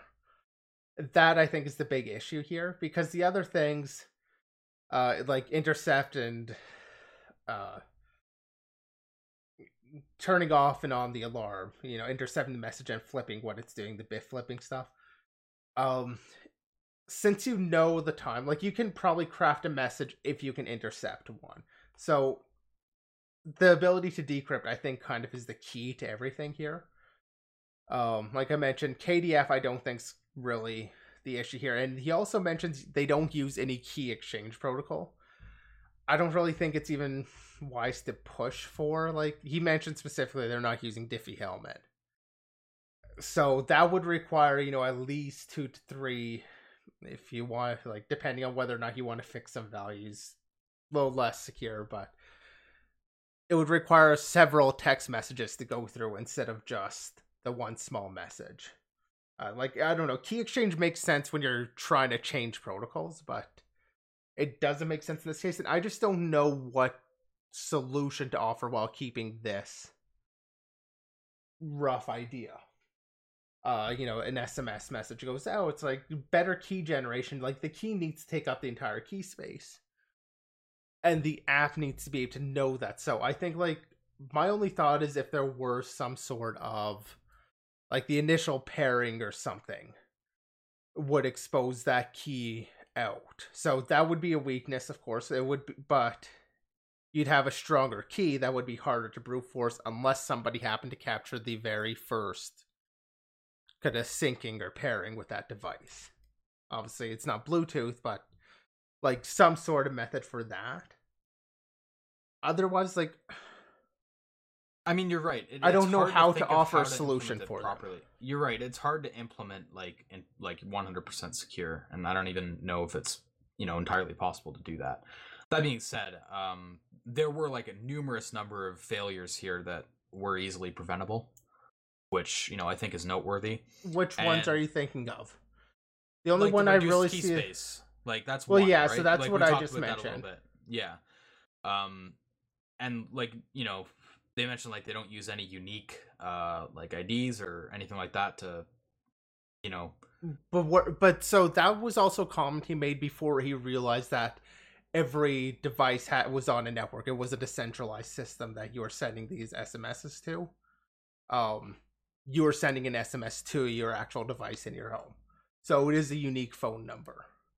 Okay. Which resolves a lot of the issues on the uniqueness, because you're not going to have somebody from like another system sending a message to your system. Basically, like everybody's got their own thing, so that is the unique target, basically.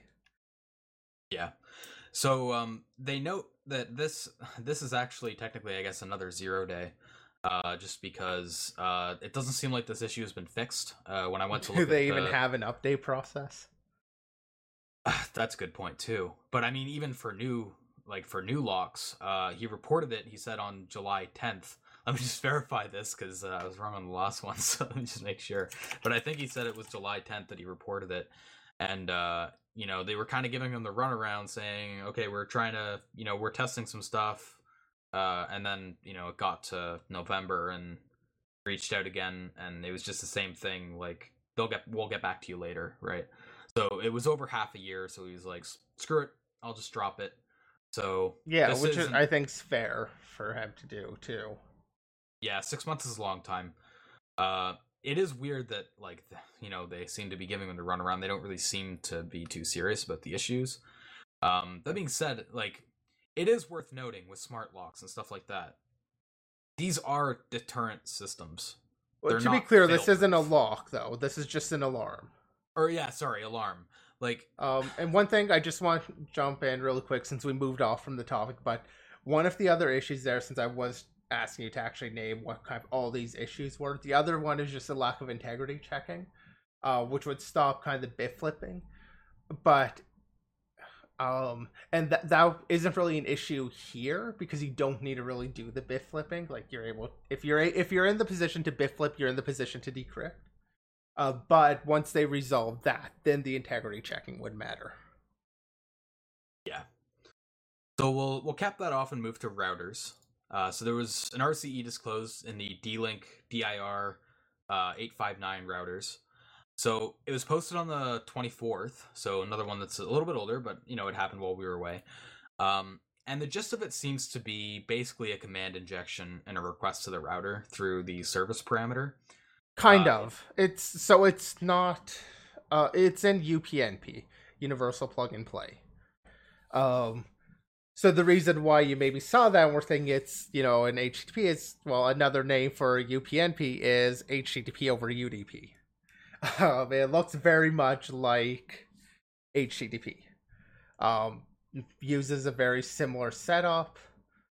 Uses host, uses headers. Looks the same, but it's in a subscribe verb, which is not a verb in HTTP. You've got get, post, put, delete. You don't have subscribe. Okay. So basically, UPnP, obviously, it's over UDP to start with. Basically, it looks a lot like HTTP. Very similar. I'm just trying to find an example of the initial request here. Because it shows it translating it to something that's more HTTP. Well, it's a line split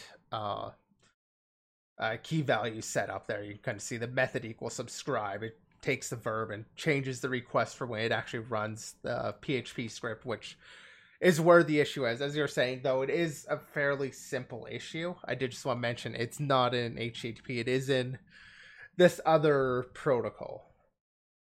Yeah. But it's... Oh, go ahead. Well, I wanted to comment a little bit on the article, because like you said, it seems like a pretty trivial issue. Okay, then before you do that, I'm just going to finish describing what the issue was.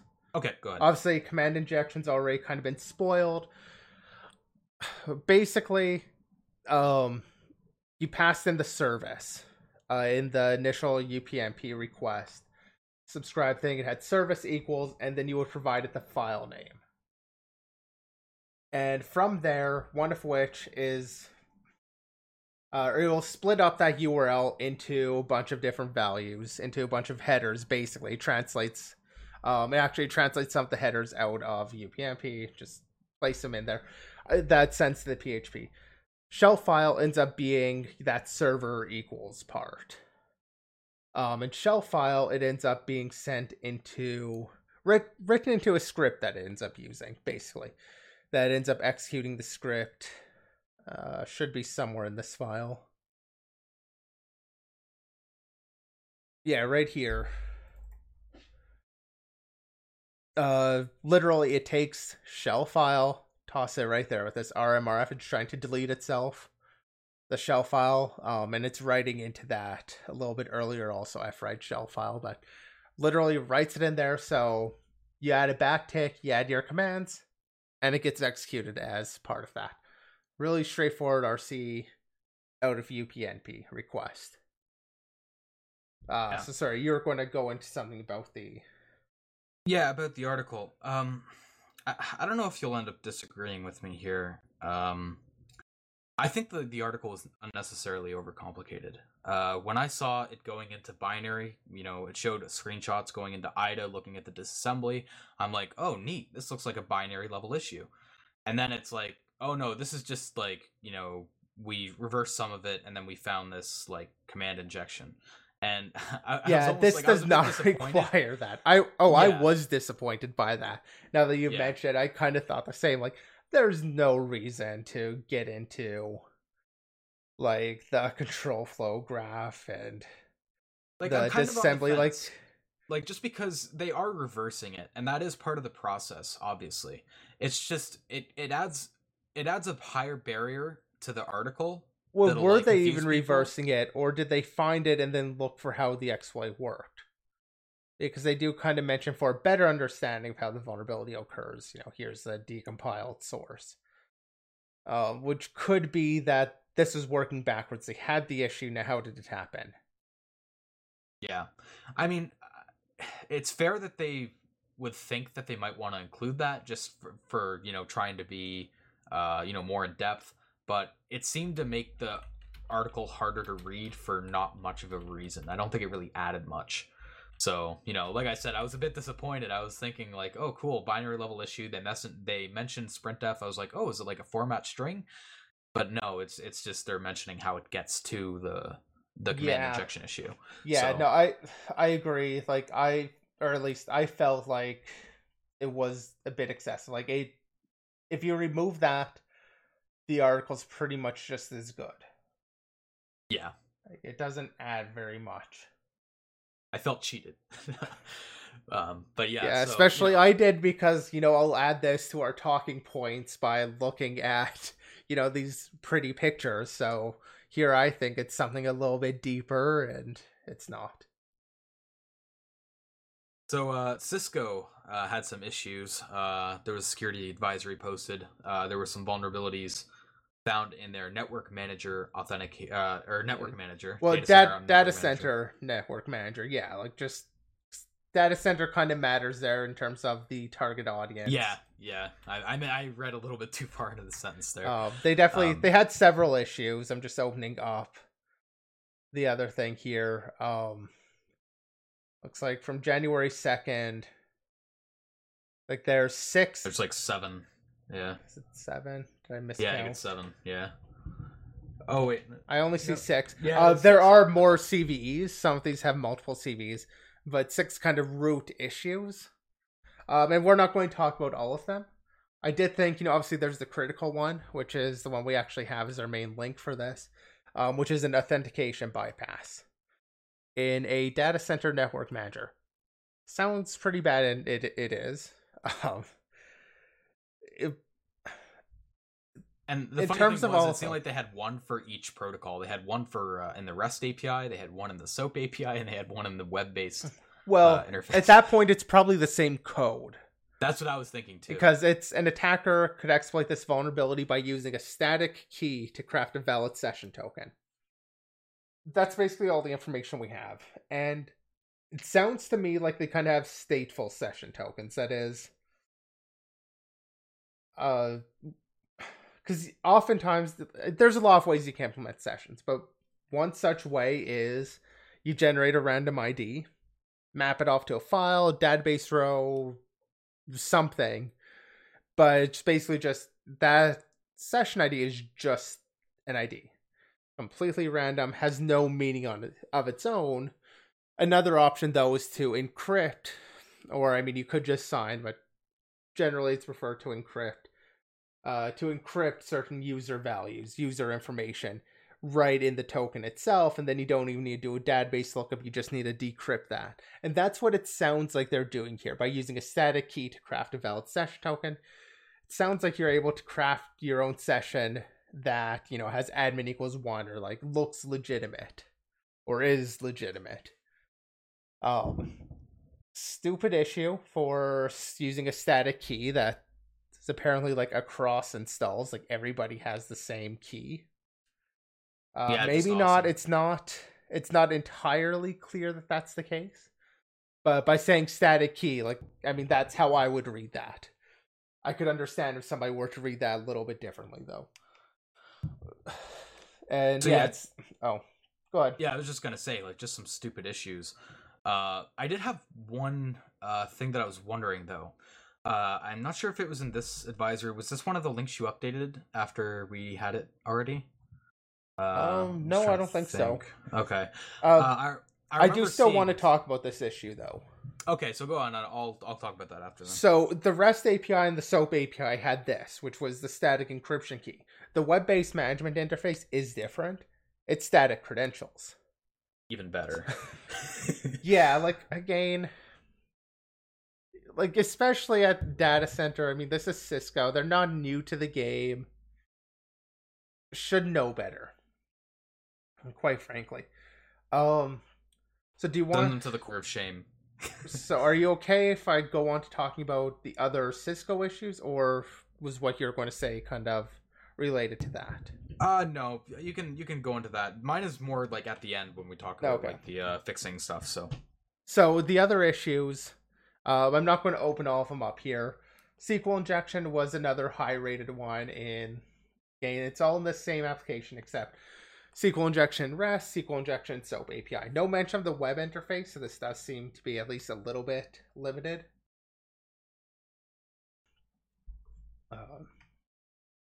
But it's obviously still an issue. They don't actually include the details of it, so I can't even make a guess. Like with the critical one, I can kind of make a guess here about the whole static credentials, static key. Like I can guess what's going on. All they say is the vulnerability is due to insufficient validation of user input supplied to the API. That could be a lot. It kind of makes sense that they're a bit more vague with that just because of the potential impact. Where it is like data center stuff, I can see why they're a bit more touchy with like just saying there's an issue, but we're not going to tell you like almost anything about where it is.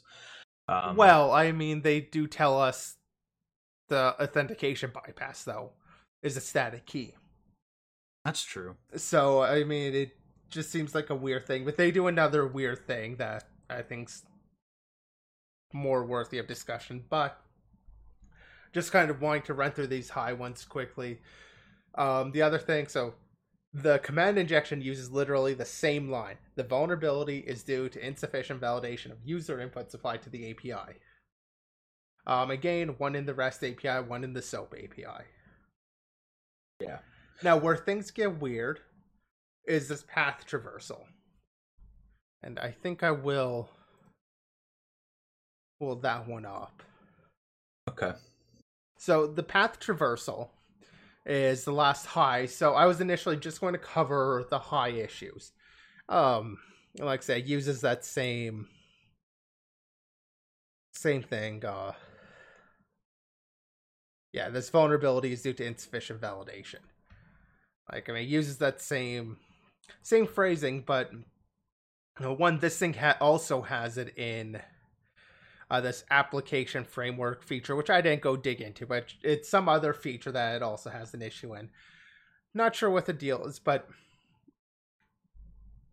a remote attacker with administrative privileges can conduct directory traversal attacks on an affected device. What does that mean? Like, that's not a practical description of what's going on. Directory traversal could be a LFI style thing where you're getting access to read a bunch of files. And that was kind of my initial thought, like, oh, it's just that type of attack, but this is rated high. This is high. The actual CVSS score base 7.2. Yeah, C is high. CIA are all high. Everything's high. Confidentiality, integrity, availability. So high denial of service attack is possible with here. Files can be modified, and obviously files can be read. So there's another advisory, which is the XML external entity read. Now, so usually path traversals are read things. Obviously, you're able to write with this one. So it could be like an LFI to RC or something. A little bit more on that. The XML one here, though, generally speaking, again, there could be RC. Usually, XML entity is a read thing. Sounds like that's this case. It's got a much lower CVSS score. It's medium, 4.9, and confidentiality is high, and the rest are none. What I find weird, though, is this path traversal is more than a path traversal. Since this is high on everything, there's got to be code execution. They should be mentioning that this is a code execution. So this, I don't know, it feels like they're trying to downplay what the issue is by saying, oh, it's a path traversal vulnerability. When you were scrolled down a little bit more, I actually did see mention that this ability or vulnerability could be abused to get arbitrary write, read, or execute on any files. So what you're saying, sounds like it would be true. But like, if you can arbitrary write and you can arbitrary execute, then you have RCE. Yeah, no, it's definitely RC. It's just the fact that they're naming it path traversal is what kind of bugs me with this. It seems like they're kind of trying to hide that a little bit in the description. I see what you mean. Yeah, like, I mean, it's definitely RC in there because there's pretty much no way you get high for everything without RC. Yeah. I guess there are ways, but you know, it's not what you would usually just call path traversal. You usually use the more impactful name when you would talk about vulnerabilities. It's, you know, not a LFI, but LFI to RC or something like that. Like, you use, I don't know, it seems sketchy to me how they've done this, especially because they do have that other one that's read only, and you can see that it's just read. Yeah. So the thing that I was gonna kind of cap off with is, I don't know if you want to go into a discussion about it, but one thing I was thinking about was they say in the advisory that only those with like active contracts or whatever will receive updates, right? So in this specific case, I think that's fine. I think data centers, you know, expecting them to have active contracts, I think is fair. But it did kind of make me wonder, like, is that fair in all cases where, like, these software as a service type deals? Should security fixes be free, even if your, you know, licenses ran out or something like that? I don't know if you have any thoughts on that or if you want to go deep into that. I don't know if I want to go deep on that right now, but so I haven't really thought about whether or not that should be free, because that is just kind of how. So basically, it comes down to offering support and offering maintenance as being a continuous service. They need to make money continually. Like, before software as a service, you did have just software you would buy, and then you would pay for the upgrade. You wouldn't get a free upgrade in the mail when things were on CD. Yeah. So I'm not bothered by that system at all. Even if they really care about security, they should offer security patches for free. At the same time, if you really care about security, you should also be getting the updates and, like, you know, willing to pay a little bit more for that. Or at least understand the risks when you don't want to do that. I don't know, it's a good question. I don't have a very fleshed out answer to it or thought on it at this point. I'm thinking maybe we can do like a later discussion video on that, because I think it is an interesting question that I don't really see brought up. It was just something I thought of when I was seeing this. Obviously, like, I don't want to go too deep into it, but there are some issues, like, the code base is going to be different. So backporting security patches, that is a lot of effort, and I don't know if that is reasonable to expect companies to do that. But it was just something I was thinking about when I was reading this. But I think that would be cool to go into like a later discussion video on at some point if we want to do that. So yeah, that pretty much covers everything about Cisco. Yeah. There was a HackerOne bounty that was put out, or rather disclosed, published, for Starbucks Jump Cloud. So I'll be honest here, I didn't even know Starbucks had a HackerOne program. I mean, tons of companies are just on HackerOne. Sounds like they paid out like sounds like they paid 30,000 out over the last 90 days, I think. Maybe 180. I think 90. But yeah, so I tried actually following up on this one a little bit. So it's a Jump Cloud API key. If you're not familiar with Jump Cloud, it kind of advertises itself as a directory as a service. So kind of think like Active Directory, not like a file directory. So it offers directory as a service. Essentially, centralize your auth. You get kind of a single sign-on. You sign in on Jump Cloud, and you can access all these other applications that you set up with it.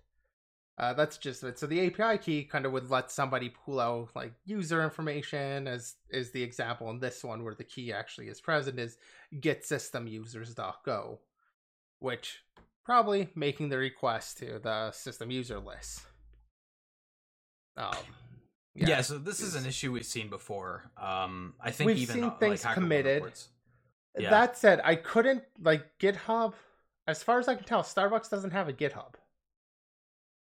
So either in response to this, they just made their entire GitHub private, which would kind of make sense. But you do have the GitHub. I think it was just Starbucks. Like, you do have an organization for Starbucks that has no public repos, but you would expect if they were public and just closed, they would have an avatar. Like, they'd have some there. So this looks like just somebody else made it, in my opinion. No idea if somebody else did or not, but I can't find a GitHub for Starbucks at all, which just seemed weird. Like, it seemed like it's even possible that this wasn't really open. But that seems like a weird offering then on the bounty. Yeah, they kind of say going through a GitHub search, they found a public repository which contained the API key. So yeah, like it just I tried. So I tried to actually look on GitHub for any repo with getSystemUsers.go, and I couldn't find anything related. Like I tried to find something on this. Obviously, it makes sense they've gotten rid of it. Like, I didn't really expect to find like the file. I just expected to find something that led me to Starbucks even having GitHub. I will be honest, if they fix the issue, why did they block out like like they did like the CIA style black marker over like the link, the GitHub repo? Well, I mean, obviously they also redacted the key itself. So obviously they don't want people knowing they've got a GitHub. But it's kind of interesting, right? Like, if they fix it and they're using, like, they changed it so that it doesn't use like a hard-coded or static API key that's in the source, it just seems weird that they'd want to hide that. But that being said, obviously we don't know everything about like the specifics of the situation.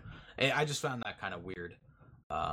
But, fair enough. I mean, they obviously felt that they had to do it for some reason, so... I mean, we've seen the redaction when we've talked on HackerOne before. I think one of the other... We've seen that happen before. Maybe not GitHub links specifically, but the redaction and stuff has been there even in links before. Yeah. The only other thing is the payout does seem pretty good for this issue. $4,000. I thought that was pretty cool. I mean, the API key, like I said, this is to like the Starbucks authentication system. Like to manage the Starbucks authentication, if it's able to call like system users. I believe that's not like your you're using it for authentication. It's you're interacting at a high level with this API or with like their core API. Okay. So like it's a very serious API key to be leaking. Yeah. That said, I don't know for sure. I'm just kind of going by what I see here. So maybe it is more related to the authentication. Yeah. So yeah, we don't have too much information because of the like redacted stuff. But you know, worth mentioning. Like I said, I didn't even know Starbucks had a hacker one, so I learned something today. So this was a pretty big story. This was published actually. Wait, why does it say 1 hour ago? That must have been the last edit time. Or no, 11 hours ago. Okay, sorry, I was misreading that. The time zone's different, so that's why I was confused. So yeah, it was published today, but 11 hours ago. And it was Google shuts down Xiaomi. Is that how you say that? I think it's Xiaomi. I believe it's Xiaomi. Xiaomi, okay. Xiaomi access to Assistant following Nest Hub picking up strangers' camera feeds. So I remember seeing this, and it was such a stupid issue. It was basically somebody just found it by accident. You know, they were just trying to stream it and trying to use it normally, and they noticed they were getting other people's camera feeds instead of their own, which is like a serious what the fuck issue. Like, it's kind of crazy that happens. And apparently it was actually introduced fairly recently. It was introduced on the 26th of December. They pushed out some update to try to improve streaming quality for poor internet connections. So they say like this issue only happened to people who had extremely poor network conditions, and there's only, I think they said, around 1,000 people who integrated the camera with the Google Home Hub. That being said, I don't think that makes it better. I think this is such a what the fuck issue, man. Well, I mean, so definitely, but I do want to kind of mention on this seems to me like it's an issue with distributed computing, and let's be honest, in distributed or parallel computing stuff, like it's hard. Honestly, it is. It's difficult. You think you get it. You think you understand, how to do all the locking and everything just right. You probably don't. So I kind of remember, like, back when I was in university, I took a course, Fundamentals of Distributed, Parallel, and I think something else was listed in there, computing. Essentially, doing this. And I figured, okay, I've done some of this. I was already working as a developer at the time. Maybe I was already working in security by the time. I don't remember which time it was I went to university. Either way, I had worked as a dev for a while, and I had a good amount of familiarity with doing distributed computing. And I still, like, kind of when you think you get it, until you start realizing all of the edge cases and assumptions that can end up breaking when you're distributed. So I just want to say, like, it's a lot harder than you tend to think it is. So this seems to be some sort of thing like that, or at least to me, that's kind of what I'm seeing with this. Because kind of some of the important things is it would sometimes just serve black data or corrupted images. And the normal functionality is a live stream of data. Whereas even in the best case, the example cases there, it was just showing little stills from photos or from the streams. It wasn't showing the actual live stream. It was just like, here's a shot, here's a shot, here's a shot. It wasn't a continuous video. So this sounds like to me like it's just somebody got that wrong. And my thought is, you had kind of two things that normally happen back to back, like a message is added to the queue, and then this guy's going to grab it, or they have priority to grab it, or something. With the bad internet, the wrong feed ends up grabbing it, realizes it and just kind of rejects it, and then the actual connection kind of finishes, and they get like this rejected memory slot that ends up actually being used for like a scratch space, just like it's uninitialized memory, basically. For whatever reason, kind of linked to that. Obviously, there's a ton of reasons why that could be. I'm just saying what it kind of looks like to me as basically being somebody screwed up this distributed computing. I think they blamed a little bit of caching on this, which is also a possibility. But I did want to use that as time to kind of talk about, distributed computing can be really difficult. That being said, I mean, if you're, implementing something this sensitive where you're talking about people's privacy, you're absolutely obligated to. You're responsible for the issues, like No, but I mean, I'm just because saying it's hard. Like I don't want to say like we're like excusing some of these issues. I just want to make that clear, I guess. Like you are saying it's hard, and that is a fair point, but they are still ultimately. I'm saying everybody makes the mistakes, and Okay. this isn't like it just started serving the wrong, complete like it streamed as if it were normal.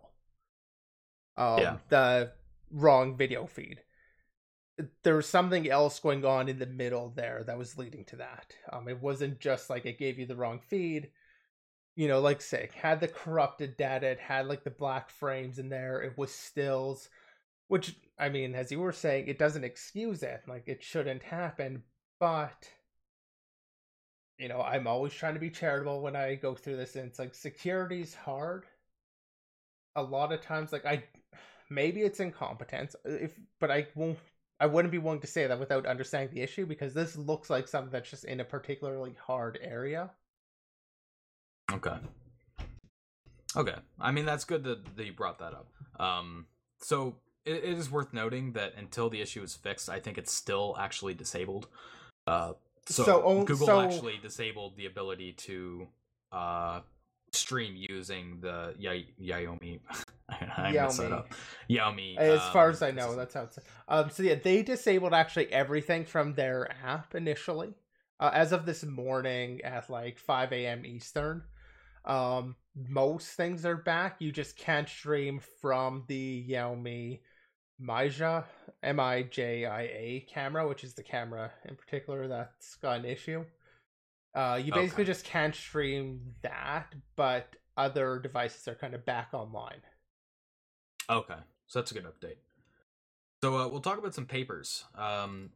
So Jackhammer, this is our first paper, and it talks about performing efficient rowhammer attacks on systems that use heterogeneous. Oh man, I'm gonna mess that up. But yeah, like basically using FPGA and CPU architectures, so they use both. And they tunnel in on two Intel machines, the Aria 10GX and the Aria 10GX PAC. I meant to look up what that meant, because they didn't actually. I don't think they clarified that. There's a few terms in here like FPGA. Okay, that's a bit more obvious, but they use like PAC, and they don't like that stands for something, I'm sure, right? Yeah, I didn't really go into it. I mean, the gist of this is you've got the FPGA. Essentially, they just launch a rowhammer attack from that to the host system, or targeting the host system, and their jackhammer attack is more efficient and faster than doing rowhammer from that host CPU. Yeah, they did that. I think it was Wolf SSL or whatever had a. So last episode we talked about Belcore fault injection, or we talked about the fault injection. It was using the Belcore attack, and what was the other one? The Lenstra attack, Belcore and Lenstra. Exact same attack. So if you want to kind of know a little bit more about the actual fault attack, it's on the last episode. Okay. But basically that's what they use the rowhammer for, and the gist of it is more efficient rowhammer using an FPGA. I don't think anybody's really surprised that the FPGA is faster and more efficient. Makes sense. It's just now, with cloud computing and stuff, it's an issue. Yeah. So this paper was kind of interesting just because it's trying to look at some like new stuff, right? These FPGA CPU architectures seem to be kind of something new that's coming in, and they're saying, along with this new stuff comes new potential, issues. And that's like their core. Yeah, it comes like less security now, because some of those assumptions about the isolation is no longer true. Yeah. So I think there was actually one other interesting discovery. So they talked about the rowhammer attack and how that could be performed more efficiently. Maybe I'm wrong, but I think this is separate. But they also talked about doing prime and probe style attacks to the CPU's last level cache. Because they were saying like these. Yeah, they talked about the caching as part of just as part of the types of attacks that you can do with this. It was in the background. Yeah, so they mentioned that like it's resilient to most cache style attacks. They say it's immune to cache attacks from FPGA to CPU, but they say that Prime and Probe actually, it is vulnerable to that. And I don't know too much about this kind of stuff, so I could be totally wrong here. But my assumption is that's because it doesn't rely on shared memory. Because they were detailing some of the attacks, and they noted Prime and Probe attacks don't rely on shared memory. So I'm guessing that was like the why it was possible to pull off as opposed to some of the other attacks. So I think we talked about Prime and Probe back in like I'm actually just trying to find it here. Okay. Maybe it was episode 11. Yeah. So while we talked it was episode 11. We talked about Prime and Probe. Okay. So I think it's worth noting a little bit about how Rowhammer works from a layman's point of view, just in case people listening haven't really looked into it or anything. So Rowhammer, as I understand, it's basically just intentionally triggering leaks in DRAM between memory cells. Sometimes like you can affect the charge of nearby cells, and you can cause bit flips and trigger some unpredictable behavior. Yeah, causing bit flips in physically nearby memory. Yeah. So I don't think Rowhammer style attacks can be prevented entirely. I think you can mitigate it. One such way that people error correcting memory, refresh rate, and error correcting memory, but I don't think you can prevent it entirely. So it's not like a new attack or anything, but it's like an.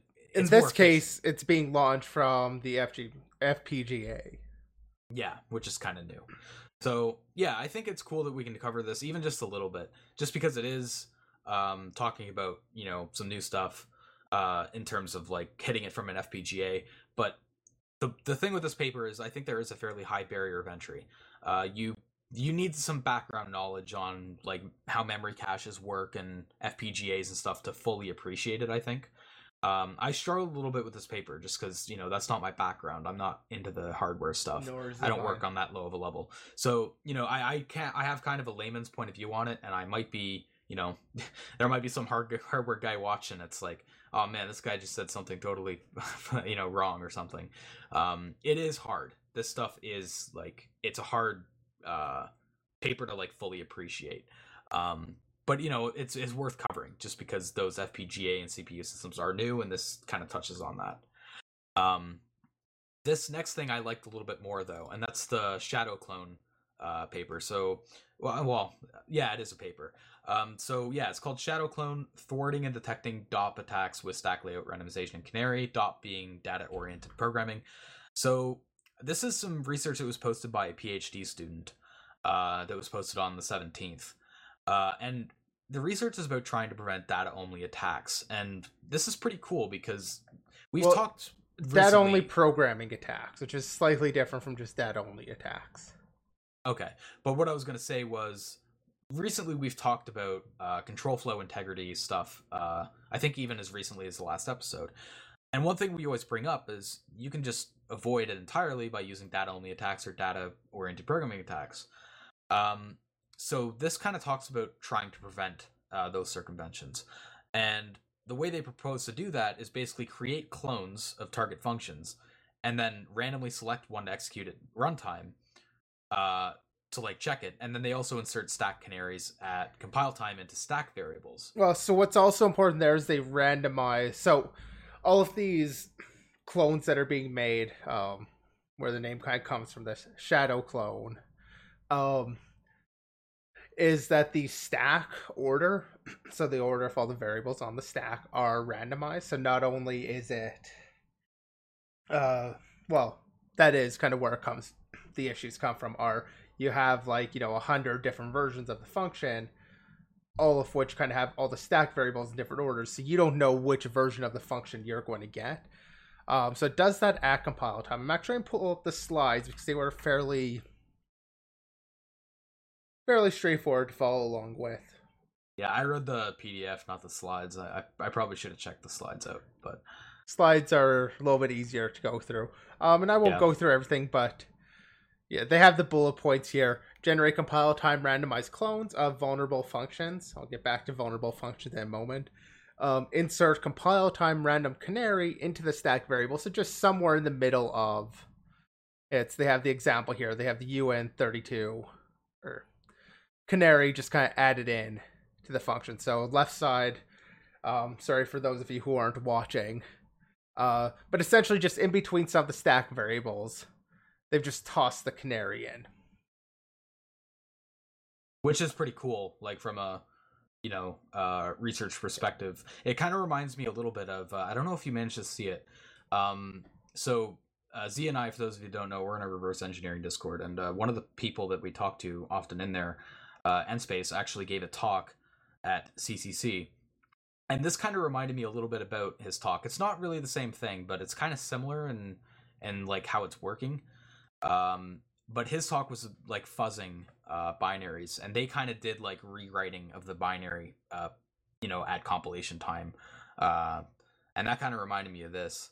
I don't know if you managed to check that out, but I just wanted to kind of throw that in there, that it was kind of similar to that. But sorry, you can go ahead. Yeah, we'll just go ahead and mention. So reorders the actual variables on the stack. You can see on the left side you've got var 1, 2, 3, 4. Well, buffer 4, but and on the right side it's 2 canary 1 4 3.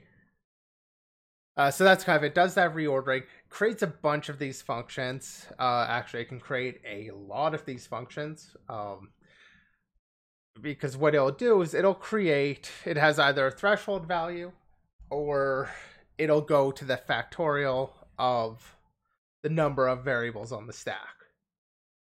That can be a lot. Obviously, if I recall correctly, it takes the minimum of either threshold. So as long as you set threshold, minimum threshold or number of alloc A calls and factorial. So, a lot of functions can be created here. So essentially, when you're trying to do the data-oriented attack, you're overwriting just these pieces of data. You don't overwrite the return value on the stack. You don't actually take control of the code execution.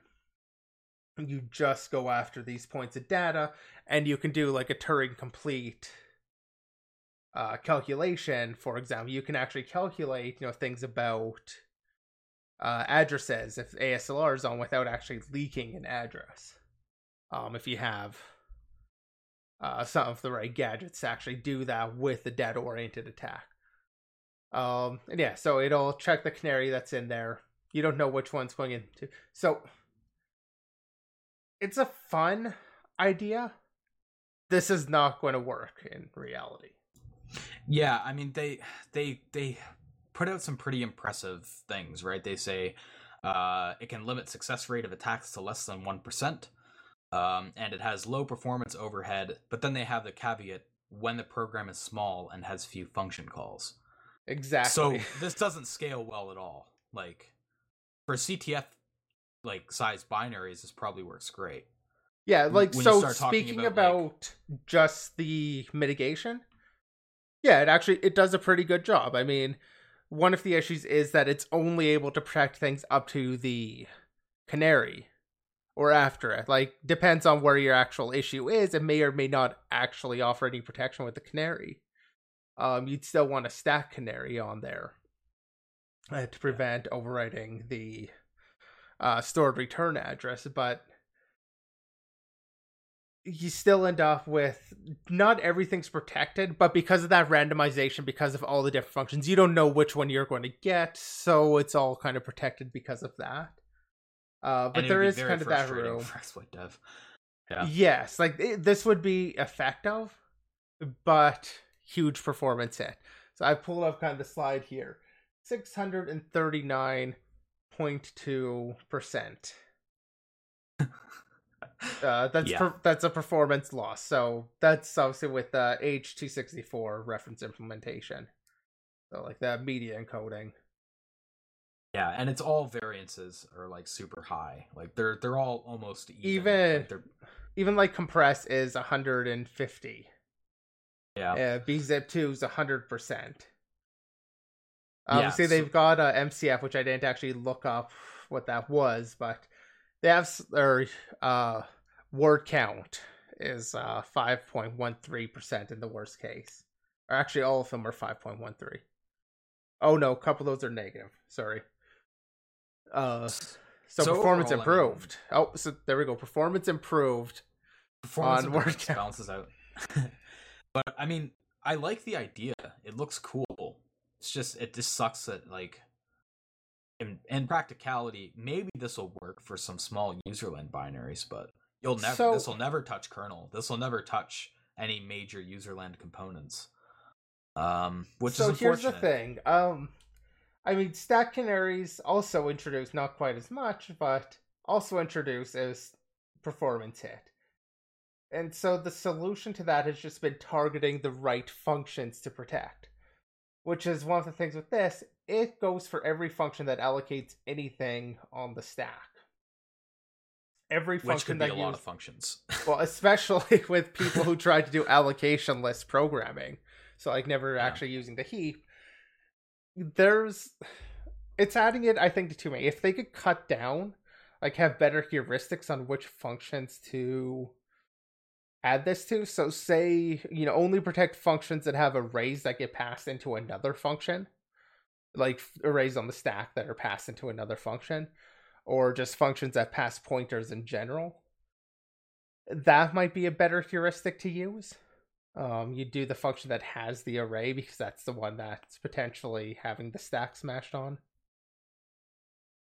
Yeah, like I think we should keep an eye on it in case there are any like performance improvements or anything that come later on. Like obviously, I think this is a PhD student. This is probably related to his like trying to get his PhD. So there's probably it's not ending, I don't think. I think he's still doing research into it. So if the performance could be worked on and like you said they could do better heuristics, I could see it becoming more practical. So I won't want to jump to practical cuz like I said we've got closer to practical. We've got stack canaries which are a heck of a lot lighter than this. This involves doing a random number generator call before every function in order to decide which function to actually jump into. It requires jumping through. Was this a big if? Yeah, it looks like it does it just as like a big if else. That goes from the random call. If it's not equal to 0, it carries on to control 0. Not equal to 1, carries on.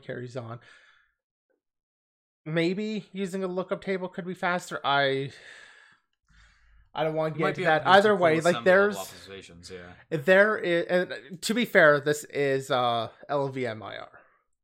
So okay. LLVM may optimize that way. I don't actually know. May do that better. This is just done, and then it has its optimization passes. Very likely. Especially because he does talk about the branch prediction and misprediction, so that might be related. Also to the basically to it deciding where it's going in those branches. That said, compared to a stack canary, this is very heavy. The other thing I do want to point out is they talk about detection, the security analysis, probability of attacker successfully delivering an attack without being detected. Yeah, I saw that graph. I didn't really fully understand what they were trying to get at. So the PDF goes, or like the actual paper, I guess, goes into more with that. But essentially, it's without causing a seg fault. If you cause a seg fault, you're detected. I think I can already see where you're going with this. That's not gonna. Well, the thing is, like people are going to be testing their attacks and stuff on local machines. You're generally not doing this blind. So this is basically like exploit stability in a sense, or success. Well, the actual success rate of it, like crashing or not. So my issue just kind of comes down like it makes sense when you're not talking about, or if you're talking about this being done blind. But the whole calculation doesn't seem to really work when you assume the attacker has the binary and knows all of the different layouts that are possible. Because that's what an attacker would know, all of the layouts. I don't know how you'd go from all of the layouts to proper attack. Because you still don't know which one it's going into. It's using RDRAND, so it's using like the CPU instruction for a random generator. So like I don't see the attack there. I don't know how you get that. But I don't know, using just a segfault, I don't know, this just seems like a poor way to define its security. Yeah. I feel like you could point to, the literal difficulty of developing an exploit. Yeah. Overall, I mean, yeah, I really like the idea. Hopefully it gets worked on a little bit more. Maybe we'll be able to talk about it again if there's any more work done on it and published. Because, like I said, I don't think this is, the end of this project. So, yeah, we'll try to keep a lookout for it. So we're on to our last topic, which is breaking PHP's empty rand with 2 values and no brute force by Ambionic Security. I know you added this pretty late. I didn't really get a chance to look at this, so you're gonna have to carry this one a little bit more. What was the issue on this one? Well, pretty much what it says in the title there: breaking empty rand using 2 values and no brute force. So for generally, when you're looking to break an RNG, random number generator, you want to leak the state. You get the state, you're able to figure out where you are in the state, and then you're able to predict the next values, past values. You're able to get all that information out of it. In this case, it's if you have not necessarily 2 specific state values, but you need 2 state values, and they need to be, for reasons, 226 values apart. But the gist of kind of what's going on here is you're breaking empty rand with only needing to get 2 values, not like 600 and however many values are actually in the state. Yeah, 624 values are the whole internal state. And I was definitely part of the mentions here. The consensus appeared to be that you needed to obtain the whole internal state or brute force the seed, using part of those values to break empty rand. Turns out you can do it with only 2. They walk through exactly how this works. And they even include like code for it, the PHP code and Python samples for doing some of the same stuff. The math itself, like, I only really want to give this a quick shout out, not so much walk through the entire thing, but it looks more difficult than it is. I mean, the symbols, maybe if you're not familiar with them, will take a little bit of work. Modular, multiplicative, inverse sounds really fancy, but it's literally like A times B mod M equals 1 is the inverse. So if 2 numbers, A and B, mod M. So A and B would be inverses of each other, mod M, if, mod M, they come out to 1. You can Google it. It's not actually all that complicated. And they talk about kind of how the states scramble. They kind of walk through this. And basically, because the first 226 state values are calculated in a particular way, separate from the rest of them, that's why you need the 2 that are 226 values apart. You can calculate kind of from the scrambled state value that you actually get off empty rand, you can calculate the state value from it. So essentially, you get 2 outputs from empty rand, and you can break the entire random generator. That's the gist of it, but the practicality of this is you don't usually, sometimes you do, but oftentimes you're calling empty rand and you're calling it, say, give me a number between 1 and 100, 1 and 16,000. Not so much calling it to just give the raw value back out. There are cases where it is used. They actually show, like the case that kind of prompted all of this was that it was being used in an email token. Just added the empty rand value. That said, all I'm really getting at is if you're interested in kind of doing that RNG breaking, it's pretty decent write-up. I learned something out of it. I mean, we're seeing PHP less and less, but it is definitely still used, so might be useful to someone out there to at least know it exists. Cool. Yeah, I mean, this looks like another challenge that could be like a fun CTF style challenge. So maybe we'll see it there. Yeah, well, I mean, we could add it onto Yeah, 0x539.net. let's do We've it got then. a challenge site, but I've already got the one MT Rand issue on there. That's true. That's true. Or technically two. Yeah. So yeah, that pretty much sums up our topics. Yeah. So interesting note. I think we might actually end up with a final time of 2020. So it'd be fun if we end it quickly. But yeah, but yeah. So we'll wish you all a happy New Year. We're back now, so we'll be back again next Monday at the same time, 3 p.m. Eastern. And we'll be starting the streams back up. I'm not sure if we'll start it up again this week. We'll have to check. But yeah, we'll let you guys know on Twitter. But yeah, so that was the episode of the Day Zero podcast. Hope you guys enjoyed, and we'll see you guys next week.